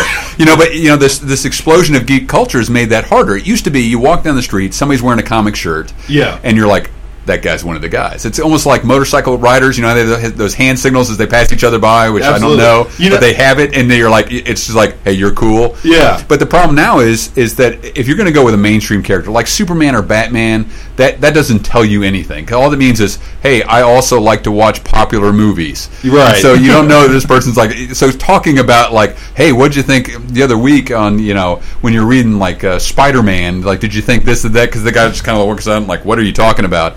Now, if you see somebody walking down with a Sinestro Corps T-shirt, then you're like, yeah, that guy's totally in the club, because nobody even knows what that is. I mean, most of the listeners right now are like, Sinestro Corps, Google, what is that? But it makes it harder to kind of know who's in the club. And it's really funny because, okay, so last night, we had this party, all right, and it was all professionals. There was all real estate people, and I'm sitting there, and of course the show gets brought up because it's the really popular topic right now amongst everybody at my office. And not that I don't enjoy talking about it, because I do. Exactly. You got a radio show, man. Yeah, and so the next thing I know, I'm having a conversation with grown-ups that I don't really know very well about the Wonder Twins. And it is hard to kind of work those in. and I'm like, oh yes, form of a lion. Exactly. And you're thinking you're just killing it, by the way. You're telling Wonder Twins jokes out the wazoo, and you're like, man, this is so funny, and these guys aren't getting a bit of it. It's like, well, why didn't he ever turn it? Why is he always in a bucket? And that was how it started. It was like, okay, so we were watching the Avengers movie, because I still haven't seen the Avengers 2. I know that I have. Spoiler alert, they win. I'm not shocked. I am not shocked the Avengers win. But, and this is something that full well, I go against the grain with the rest of the group. I don't like the Avengers movies, and I've got a lot of reasons. Well, then you really won't like the second Avengers movie. Because I like Avengers movies, and I'm lukewarm on the second Avengers movie. Yeah, that's depressing. Yeah. I almost want to talk about it, and if you had seen it, I would, because it's been out long enough that if you haven't watched it by now... There's no spoilers here. Well, you can... and let's face it, quite honestly, everybody listening to this radio program, with the exception of you, has already seen it. Okay? Yeah. Maybe multiple times. I was thinking about this actually the other day, and I think that they're starting to suffer from the same problems that comic books are suffering from. Right. And what I mean by that is... How do you mean? So everybody talked about how the Marvel model was so ingenious. And we'll try and wrap this up relatively quickly because I don't want to bore everybody to death. But essentially, what they did is they had all these different movies with individual heroes, and then they had the Avengers, which is like the capstone of that group. Right. And they all came together, and here's this. They were all building toward this, and let's do this. And you're like, oh, I'm satisfied. That's great. And then they started to cycle over again with the second set of movies. Well, and that's essentially what they were trying to do, right? Is they were trying to have these independent characters that were strong enough to hold their own movie and bring them together. And then in that kind of crossover movie, you have all those characters, but you also have a couple other characters like Hawkeye and Black Widow that maybe at the time weren't strong enough to make a whole movie around, or not well enough known, that somebody would go buy a ticket sight unseen. Yeah. And the problem is that you're starting to have the same problem that comics always had, which is essentially that you keep doing these major crossovers, and you get kind of sick of crossovers. You kind of either want this one story or new stories to go in the same way. Yeah. And this most recent Avengers movie, and this doesn't spoil anything, felt to me, rather than a capstone of the second round, it's kind of like, and we're piling more on. And so then this next thing is going to be where the capstone is. But it's almost like you're trying to chase your tail. Right. And so that was one of the big disappointments I had. But, a lot of this model is just the old comics model. They did this all the time. Yeah. They would have popular characters that sold well. And they'd do team books. There, you bring all these popular characters in, and you try out. Essentially, it was like a dry run or a dress rehearsal for other characters. And if they were really popular, then they'd go get off and get their own series. Wolverine was a perfect example. Wolverine started in Giant Size X-Men #1, where they're introducing a whole new team. And now, granted, Wolverine had been introduced in an old Hulk comic, and it's kind of as a villain. It's a long story, but but he was kind of more mainstreamed, if you will, in X-Men. Yeah, and he got super popular. And so then they say, well, not only is he going to be a star of the X-Men, but he's also going to have Wolverine, his own series. Yeah. And that's essentially what Marvel's been doing this whole time. Now, the next thing they're going to do is probably do the crossover thing. So they take popular characters and put them in unpopular characters or unknown characters movies. That's like when you're reading comics, you're walking through the comic store and you see Wolverine, who's your favorite character, and he's on there on an issue of ROM Space Knight. And you're like, why is Wolverine on ROM Space Knight? Well, it's because Marvel wants you to buy ROM Space Knight, but Wolverine is what sells comic books. Yeah. And so you read that, and you're like, it kind of suckers you into it. Well, I like Wolverine, so I'll give this a try. And then you read it and realize that ROM Space Knight may not be the world's greatest character. Well, and that kind of comes back to, and I talked about this a couple weeks ago with Brad. It's funny because Brad right now is probably fainted because I actually mentioned ROM Space Knight on the air. He did send us a good tweet. I hadn't brought it up yet, but he said your guest tonight is really classing up the show. Exactly. So I'm sure that he's. This very is why we're on radio, not TV. Yes, and so oh gosh, we got 1 minute left. So. I don't know. Like, it bugs me to death that there's not one continuous story written by a guy. Or at least, I don't know. And this is the same problem I also have with, the Warhammer stuff and the Codex system, is that it's all, there's these different groups of people who are writing stuff out. But anyway, we're up on the break, so I'm going to go ahead and send us there, and we will be right back. Don't forget to tweet us your questions at MyWorldRadio.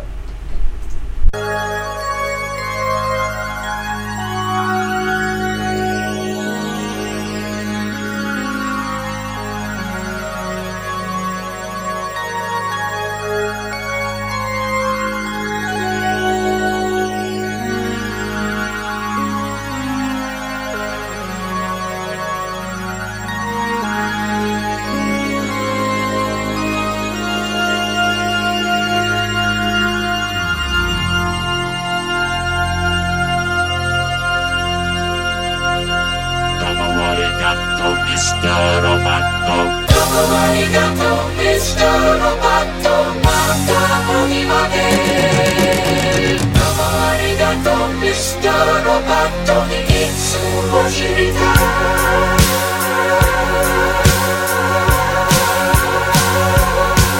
You're wondering who I am. Secret, secret, I got a secret. Machine or mannequin. Secret, secret, I got a secret. With parts made in Japan. Secret, secret, I got a secret. I am the modern man.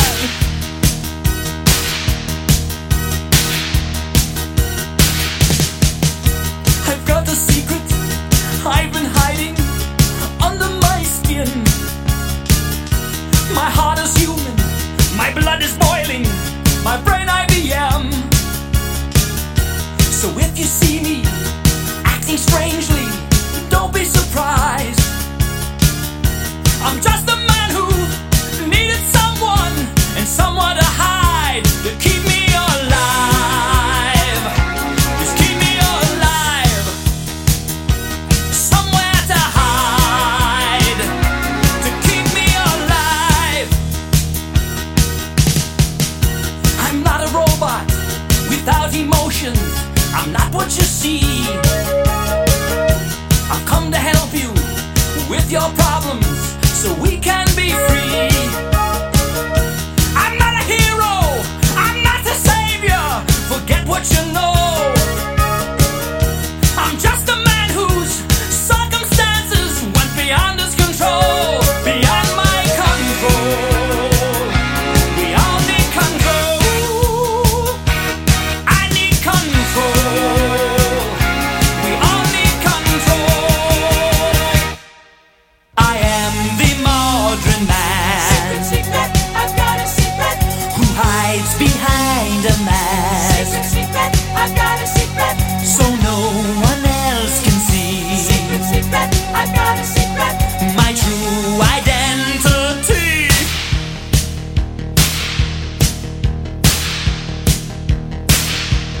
Domo arigato, Mr. Roboto. Domo, domo, domo arigato, Mr. Roboto. Domo, domo, domo arigato, Mr. Roboto. Domo arigato, Mr. Roboto. Domo arigato, Mr. Roboto. Domo arigato, Mr. Roboto. Thank you very much, oh Mr. Roboto, for doing what I asked to nobody wants to. And thank you very much, Mr. Roboto, for helping me escape to where I needed to. Thank you, thank you, thank you. I wanna thank you. Please,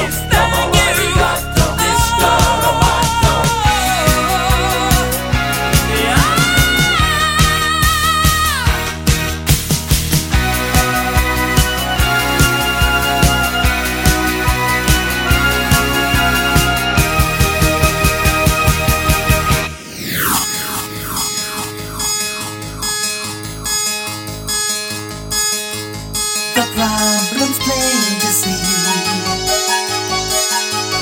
Too much technology, machines to save our lives, machines dehumanize.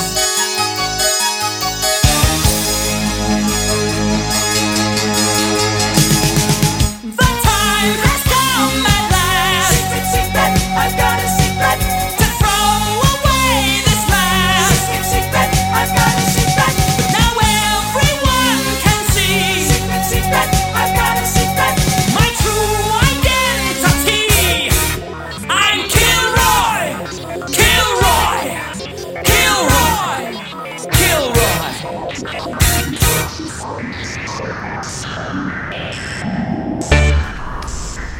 Welcome back to My World Radio. We've been having way too much fun. Over Oh, it's the been a break. blast, man. It's we had the Styx, Mr. Roboto playing, and I've got the dumbest story. I used to be a lifeguard. I mentioned earlier in the show, and I remember I mean, I was in high school, and somehow that was the first time I heard that song, was while I was lifeguarding. And, I mean, we did all kinds of stupid stuff. Me and my buddy, Matt, who was a different Matt, not this one, who, you know, we let me stupid stuff. Let me make this Mr. distinction. Roboto. This is a different Matt. We were lifeguards together, and we would actually, like, anytime there was a storm, like, we would play whatever cool song we had, whether it was Mr. Roboto or Godsmack, what it was, a Voodoo by Godsmack, and we would have rainstorms, and we would take the pool equipment, the hook, like the life-saving hook, in a rainstorm, and start dancing around a pool, like trying to attract lightning because we're morons. And did you also work in the Teenage Mutant Ninja Turtles and Spice Girls on that nice music rotation? I'm pretty sure it was in the rotation, because I was the lifeguard that everybody liked because I actually played music. Like, I would have music there, because I could not sit there for 8 hours in quiet. Like, not that I couldn't do that today, but I needed something at that point in time. And, yeah, that's just how that worked. I don't know. That was a stupid story. I shouldn't tell that. No, I thought that was very entertaining. We had another good tweet from given to what does it say? Given to raving is Brad's. I would never picture Brad as a raver. I could see Brad as a raver. I think he would. I bet. Do you think he's the lone still guy in the whole thing? Like, that's his shtick. He just stands there in the middle and doesn't move. He's like, I'm nonconformist to the point where I won't even rave. I think actually it's the opposite. I think that like, Brad is that guy who's quiet and reserved in real life, and then the moment he gets to the rave floor, he's the one handing out X, right? And he's on acid and something else at the same time. Right. Which, by the way, kids, you should not do drugs. Somehow I've worked in a don't do drugs like every single. I feel it's my duty, given my profession, to also say you should not do drugs, especially not ecstasy or any other mind-altering substance. And Brad, don't do drugs. Don't do drugs at raves, especially. I think I can count the number of times Brad's been mad on one finger. I don't, at least that I've seen. But he tweeted us another good message, and it kind of reminded me of something else that happened over the last couple of days. He said, Matter Eater Lad T-shirts. And we were talking about his T-shirts earlier and how great they were. Matter Eating Lad, for those of you that aren't complete comic nerds, and you pretty much have to be one to know this, was so I'm self-identifying. Hi, my name is Matt. I'm a comic book nerd. Is a member of the Legion of Superheroes, which exists in the 30th century or something like that. Far future, you're essentially. Beyond me on this one. This is a Silver Age organization that they kept bringing forward, and they were all just as crazy as most Silver Age people are. And Matter Eater Lad, I've always had a sweet spot in my heart just because it's so absurd that his superpower is literally he can just eat any kind of matter. That's it. It doesn't like power him up. He can't shoot beams. Does he get full? I don't think so. And that's the thing. And the only time he's useful is literally, it's like, oh, we're in a prison again. Well, Matter Eater Lad, once again, you need to eat us out. Phrasing. Wait a second. Mom, if you're listening, that's how phrasing works. Exactly. I've been trying to explain to her for weeks how phrasing works, and that was perfect. Thank you. No problem. I'm here to class the joint up.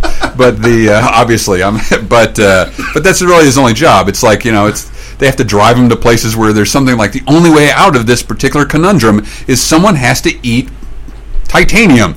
Whoa, good thing we brought Matter Eater Lad, Essentially, it's like Aquaman, the only time he's helpful is if there's a water body nearby. That's not true. Aquaman is useful anywhere. Aquaman is my favorite superhero.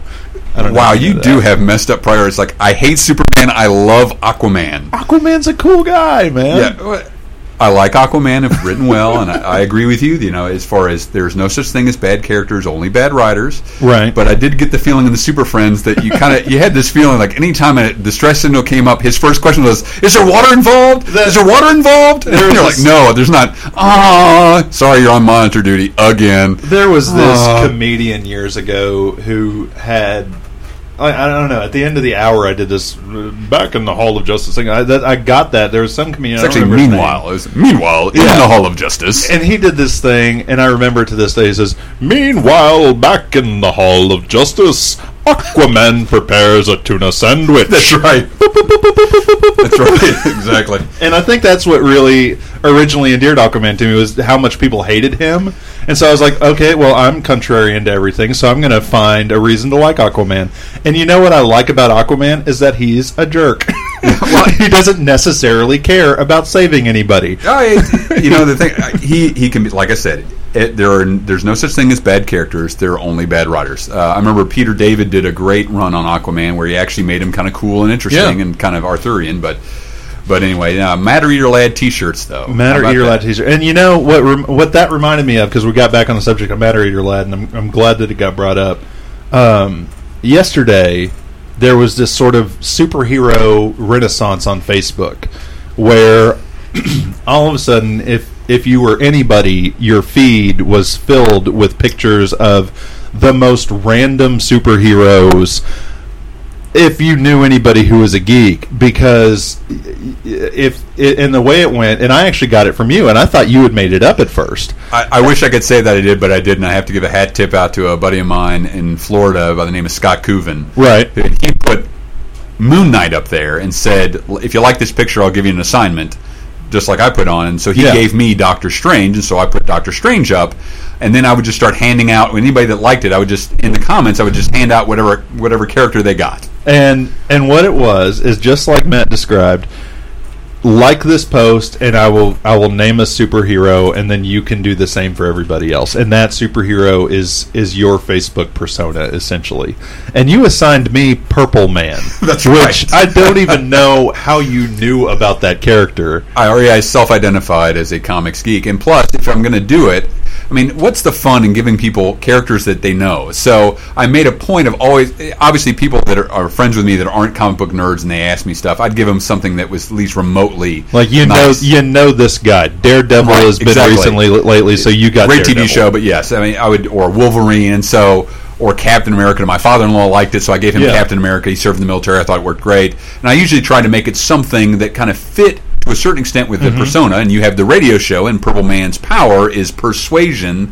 Usually, he can tell people something, and he can persuade them to do what he wants to do. I read that. I got all into the Wikipedia about him. Interestingly enough, Wikipedia, is there anything it doesn't know? There's nothing. There's probably like 14 pages on Stiltman on Wikipedia.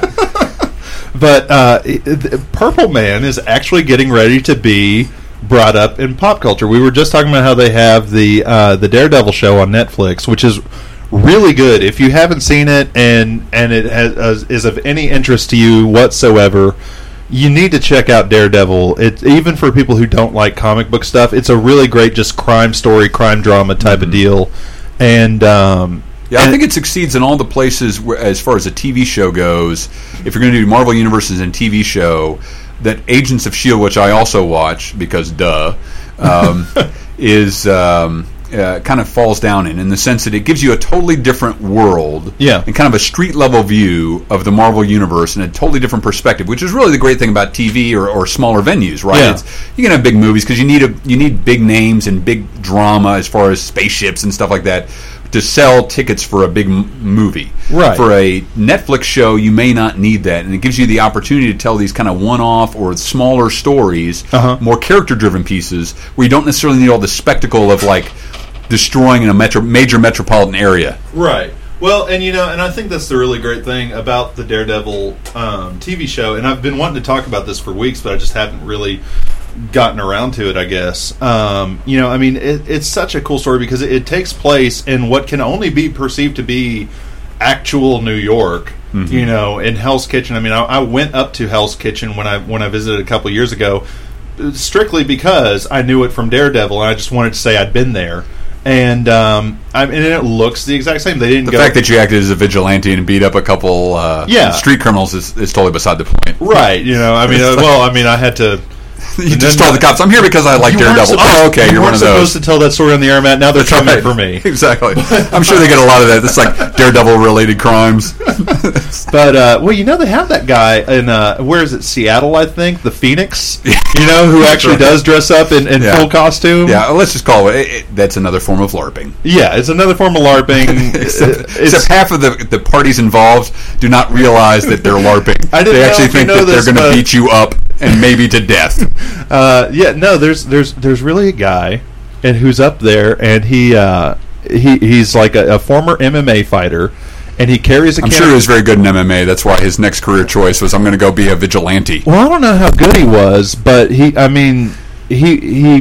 I think they had a whole ESPN special about him. So, like, if you've got access to all the ESPN stuff, like through your Apple TV or whatever, you should check it out. But he was a former MMA fighter, and I think he either got hurt or he had a kid or something like that. Some life-changing event happened, and he's like, "Hey, you know what? I think I'm going to go fight crime and potentially get shot or stabbed instead." So it's funny, we're semi-making fun of this guy, but he essentially has the exact same origin story of every superhero that we love.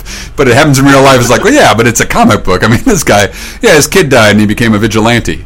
In the comics world, we're like, well, of course, that's what you do. That's what you do. But here we're like, are you crazy? Well, like, and I think aren't there support groups? I'm pretty sure those support groups are not called the Justice League. Well, but I mean, that's an interesting thing, though, too, is like, where do you draw the line? Because all of us have this little bitty part of us that wants to be Batman. Well, that's the appeal of Batman, right? It's like you could. Everybody thinks that if I just trained hard enough, I could totally be Batman. I could do that. That's right. I could totally do that. I mean, how hard is it to know kung fu? It's right? not that hard. I can buy body armor. I mean, I saw Bruce Lee on the TV one time. I'm just a 401k away from having a bat cave. I mean, that's all I need. I mean, how hard could that be? But I mean, I don't know. So we're just going to buy a butler. I think you just recruit butlers like in foreign countries. Exactly. You must be able to work for Alter Ego. You either raise them from birth or you recruit them from Britain. That's what you do. So, what is your stance, Mr. Jeeves? Is it on secret lairs and being a field medic? Are you trustworthy? Are you on Facebook? I intend to be stabbed a lot. Can you fix that? What is your stance on social media? I'm going to need you to cut all ties to everybody except me, essentially. Exactly. How are you dealing with, say, laughing gas or riddle-related crimes? So, gosh, we've only got a few minutes left. We're already under 15 minutes left for the show. Amazing. We were talking about Purple Man and that whole thing that happened with Facebook. There's a new show coming out, and you were starting to tell me about it. That's right. Before the show.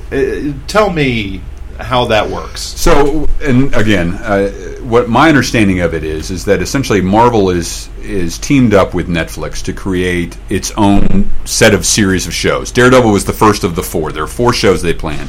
I think the next one is called AKA Jessica Jones, which is the one that he's going to be in. He's going to be in, and he's being played by, for those of you who follow Doctor Who, he's being played by David Tennant, who I believe was the 10th Doctor. Right. So so that leads me to believe that he's probably going to be kind of the big bad for that particular story arc.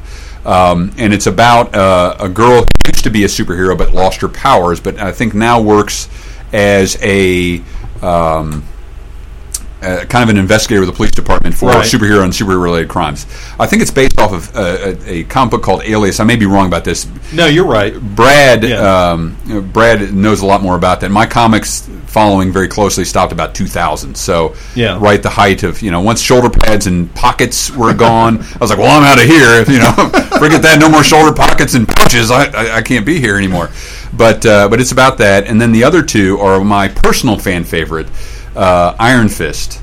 Okay. And then the next one will be Power Man or Luke Cage. Okay. And those 4 together are supposed to be forming a version of the Defenders. Who are the Defenders? That's an excellent question because the Defenders roster has changed. They're kind of a B-list Avengers, to be honest with you. Sounds like it. When they first started out, they were pretty powerful. They were made of pretty powerful guys. It was like it was Silver Surfer. It was Doctor Strange, the Hulk. The Hulk just likes to start teams and then leave them.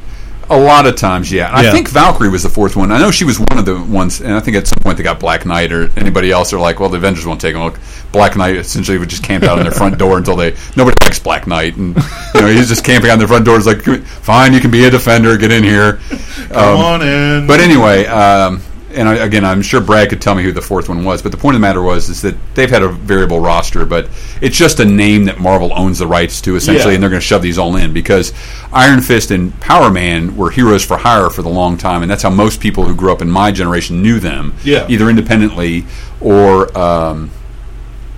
as heroes for hire. And the interesting thing about those two, quite honestly, is that they're the most 70s heroes ever, because essentially you have a black exploitation film star and a kung fu exploitation film star together in a book together. It's like it's essentially it's like dueling racist viewpoints. Essentially, you've got, of course, the kung fu guy. They didn't get Shang Chi, who was the master of kung fu in the Marvel universe, who is actually Asian. Instead, they get the blonde-haired, blue-eyed, white rich guy who just happens to go to Nepal or actually Kunlun. It's a mystical city out of this realm of reality, and master of kung fu and things like that. But yeah, it's one of those things that even ironically, it's awesome because it's just, really, we're doing that? I mean, it was I love it. It should be offensive, but it's comics, right? I mean, that's the great thing about comics is like some things can be offensive, but it's like it's a comic book, so everybody's like, oh, it's not offensive, that's just hilarious. You can't really take it too seriously. Like, I don't know, like we were talking last week when Becky was on here about a lot of the like feminist movement within the comic universe, and I'm one of those guys who, like, I look at it and I'm like, okay, yeah, but the Joker's supposed to be really scary. You know, and there is a fine line. I was never so aware of that as when I had daughters about some of that stuff. Right. And I tell you that the thing that, and most parents out there will shudder when I mention this, the movie that kind of revealed that to me to a certain extent was Frozen. Because if you actually watch Frozen, it's essentially a superhero movie for girls. Right. And the reason I say that is, and it's probably the most feminine directed or female directed movie like that I have ever seen, only because if you really look at the characters, the strong characters who make all the decisions in that movie are all the girls. Right. And the guys are generally either evil or kind of buffoons. Right. During the whole movie, right? Okay, yeah. And so as I was watching this movie, I kind of liked it. And I will say that Let It Go song that all the parents in the world are tired of, right, it also happens to work really great. Just play that movie and watch, like, Superman. Because essentially that song is Superman. Because it's all about going up. Well, the cold never bothered me anywhere. The Fortress of Solitude's up in the Arctic. Yeah. And he's hiding his powers and he's younger because he doesn't want anybody to know. But eventually he's decided that now he's going to, like a phoenix rising, not the phoenix in Seattle, but that he's going to, to go out in the world and he's going to not hold himself back anymore. He's going to be a true expression of himself. But that film, getting back to kind of on the point, that film was kind of interesting because I'm like, I guess this is kind of, and I remember watching it at first, I was like, why are all the guys dorks? Isn't there anybody that I can root for? And then, which was, admittedly kind of sexist of me, and then I kind of opened my eyes and I was like, well, wait a minute, this is probably how all these superhero movies have been, like, ad infinitum for a lot of the girls out there that like comics, but they're like, so in a Superman book, I like Superman, but I'm supposed to identify with him, and I want to identify with him, but the female role model I have is the one that keeps jumping out the window just to prove that Clark Kent is Superman. Like, this is my role model here. Right. This girl, the one who's like, I'm going to write him a super, love poem to see if he'll be friends with me. And let's be honest, Superman, especially in the Silver Age, treated Lois like dirt. I mean, he's always like, Lois, you've gained some weight. I'm going to put you in my super incubator and, get it all off. I have this fantastic, to me, I just think it's hilarious. I know it shouldn't be hilarious. Picture of Superman on my phone where he's carrying her around like he's flying as Superman, obviously, and she's just on his back, like holding on, and she starts to tell him about her, but she goes, oh, I've never told you about my past. And he's like, oh, well, don't start now because I'd have to charge you for baggage. And he like starts laughing and she falls off, and he's just like, oh. But the really sad thing is that's really not that far from how he treated her. Most of the comics, they treated her that way. And even in things like Wonder Woman, ostensibly about Wonder Woman, you always had to have like the male guy that would Steve Trevor, and he couldn't just be like the helpless person in distress, man in distress. He was always like, I'm a secret agent also, so I'm totally equal with her, even though she can pretty much punch a mountain. Yeah. You know, but I have a gun and I'm a guy, so therefore, of course, I know what's going on. Well, you had another good Facebook post that I picked up on, and it was you were talking about there was a princess or Yeah. superhero party. Tell me a little bit about that. So my kids are on summer swim team, and Yeah. every time you have a meet with another team, they have a theme. Uh-huh. And so the theme for this particular week was come as either a superhero or a princess. And the Right. idea being that maybe girls didn't want to dress up as princesses or as superheroes rather, and that maybe boys didn't want to dress up as princesses or princesses.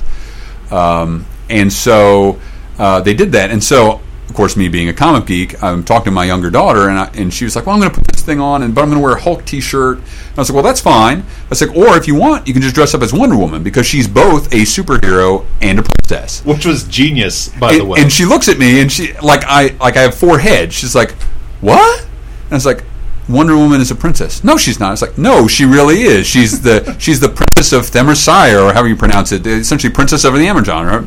Her mom is Hippolyta. I mean, and then my wife's like, I didn't know that. And I was like, what is our educational system doing? New math, and won't even tell them that Wonder Woman's a princess. New math. I hate new math. But You have no kids, but you hate new math on I do. principle. You know, Just to be fair, I also hated old math. I hated math in school. My mom hates this because my mom has a math degree. Yeah, I do too, actually. And See, your mom and I would get along great. You all would get along way too well. That's just why I've never brought you around, because then all of a sudden That's you're right. gonna have mom Exactly. pressure through my friends. So We can have a whole show where it's just me and your mom. Like, Andrew, let's talk about your life choices. let's talk about Andrew and how terrible of a person he is. You know what? We got just a couple minutes left, and there's a new game I've been playing with all of my guest hosts recently, and I want to play it with you. And it's Would You Rather. All right. This will only end badly. Well, no. I've got some different. I've got some different questions that I've looked up today. All right, And, bring it. I'm ready. Let's all do right, this. Ready? We're going to start off really geeky. Would you rather belong to House Lannister or House Stark? I'm going to say House Stark, and here's the reason why. Go ahead. Now, keep in mind, for those book nerds at home, I've only watched the show, and we won't get into that. But the reason is because if you look at how the show is going right now and how the storyline is going, yes, Stark got an early hit, and they're really down, but they are ascendant now, or they're moving into ascendancy again, and Lannister's on the way down. So Right. I'm always looking to the future, so I'm going to say House Stark. House Stark. All right. If I can survive that first round, I'm good. Would you rather be Steve Jobs, obviously not dead, Okay. or Bill Gates? Another good question. I would break this down. When I hear that question, my thought is, do you want to be the idea guy, or do you want to be the guy where the rubber meets the road and actually makes the company move? And I, quite honestly, I like being the idea guy, but I'd rather be the guy where the rubber meets the road. You'd rather be I know myself. I'm more of a rubber meets the road kind of guy. I'd like to think I'm the idea guy, but I'm really a rubber meets the road guy. See, I'm totally an idea guy. So I'll tell you what. We'll start a company together. I'll be the idea guy, and you can screw me out. Exactly. No, what you're saying is, I'll be the idea guy, and you can do all the work.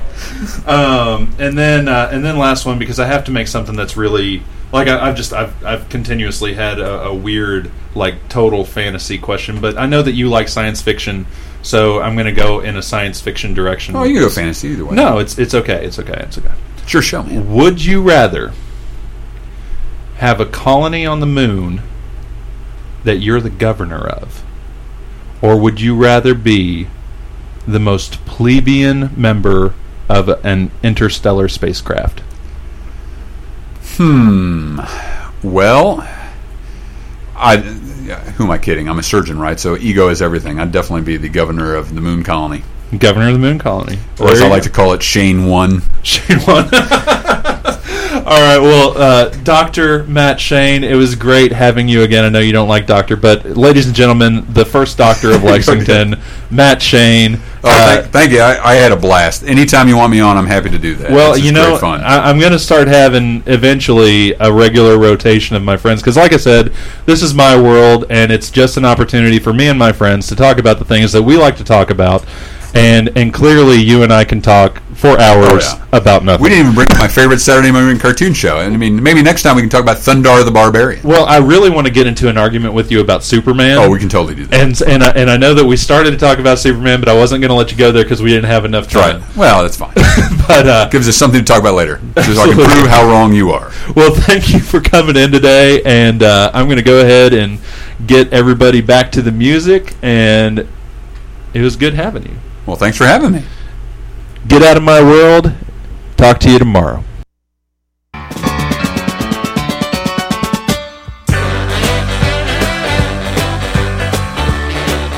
This is 93.7 WRVG, where we're always commercial free.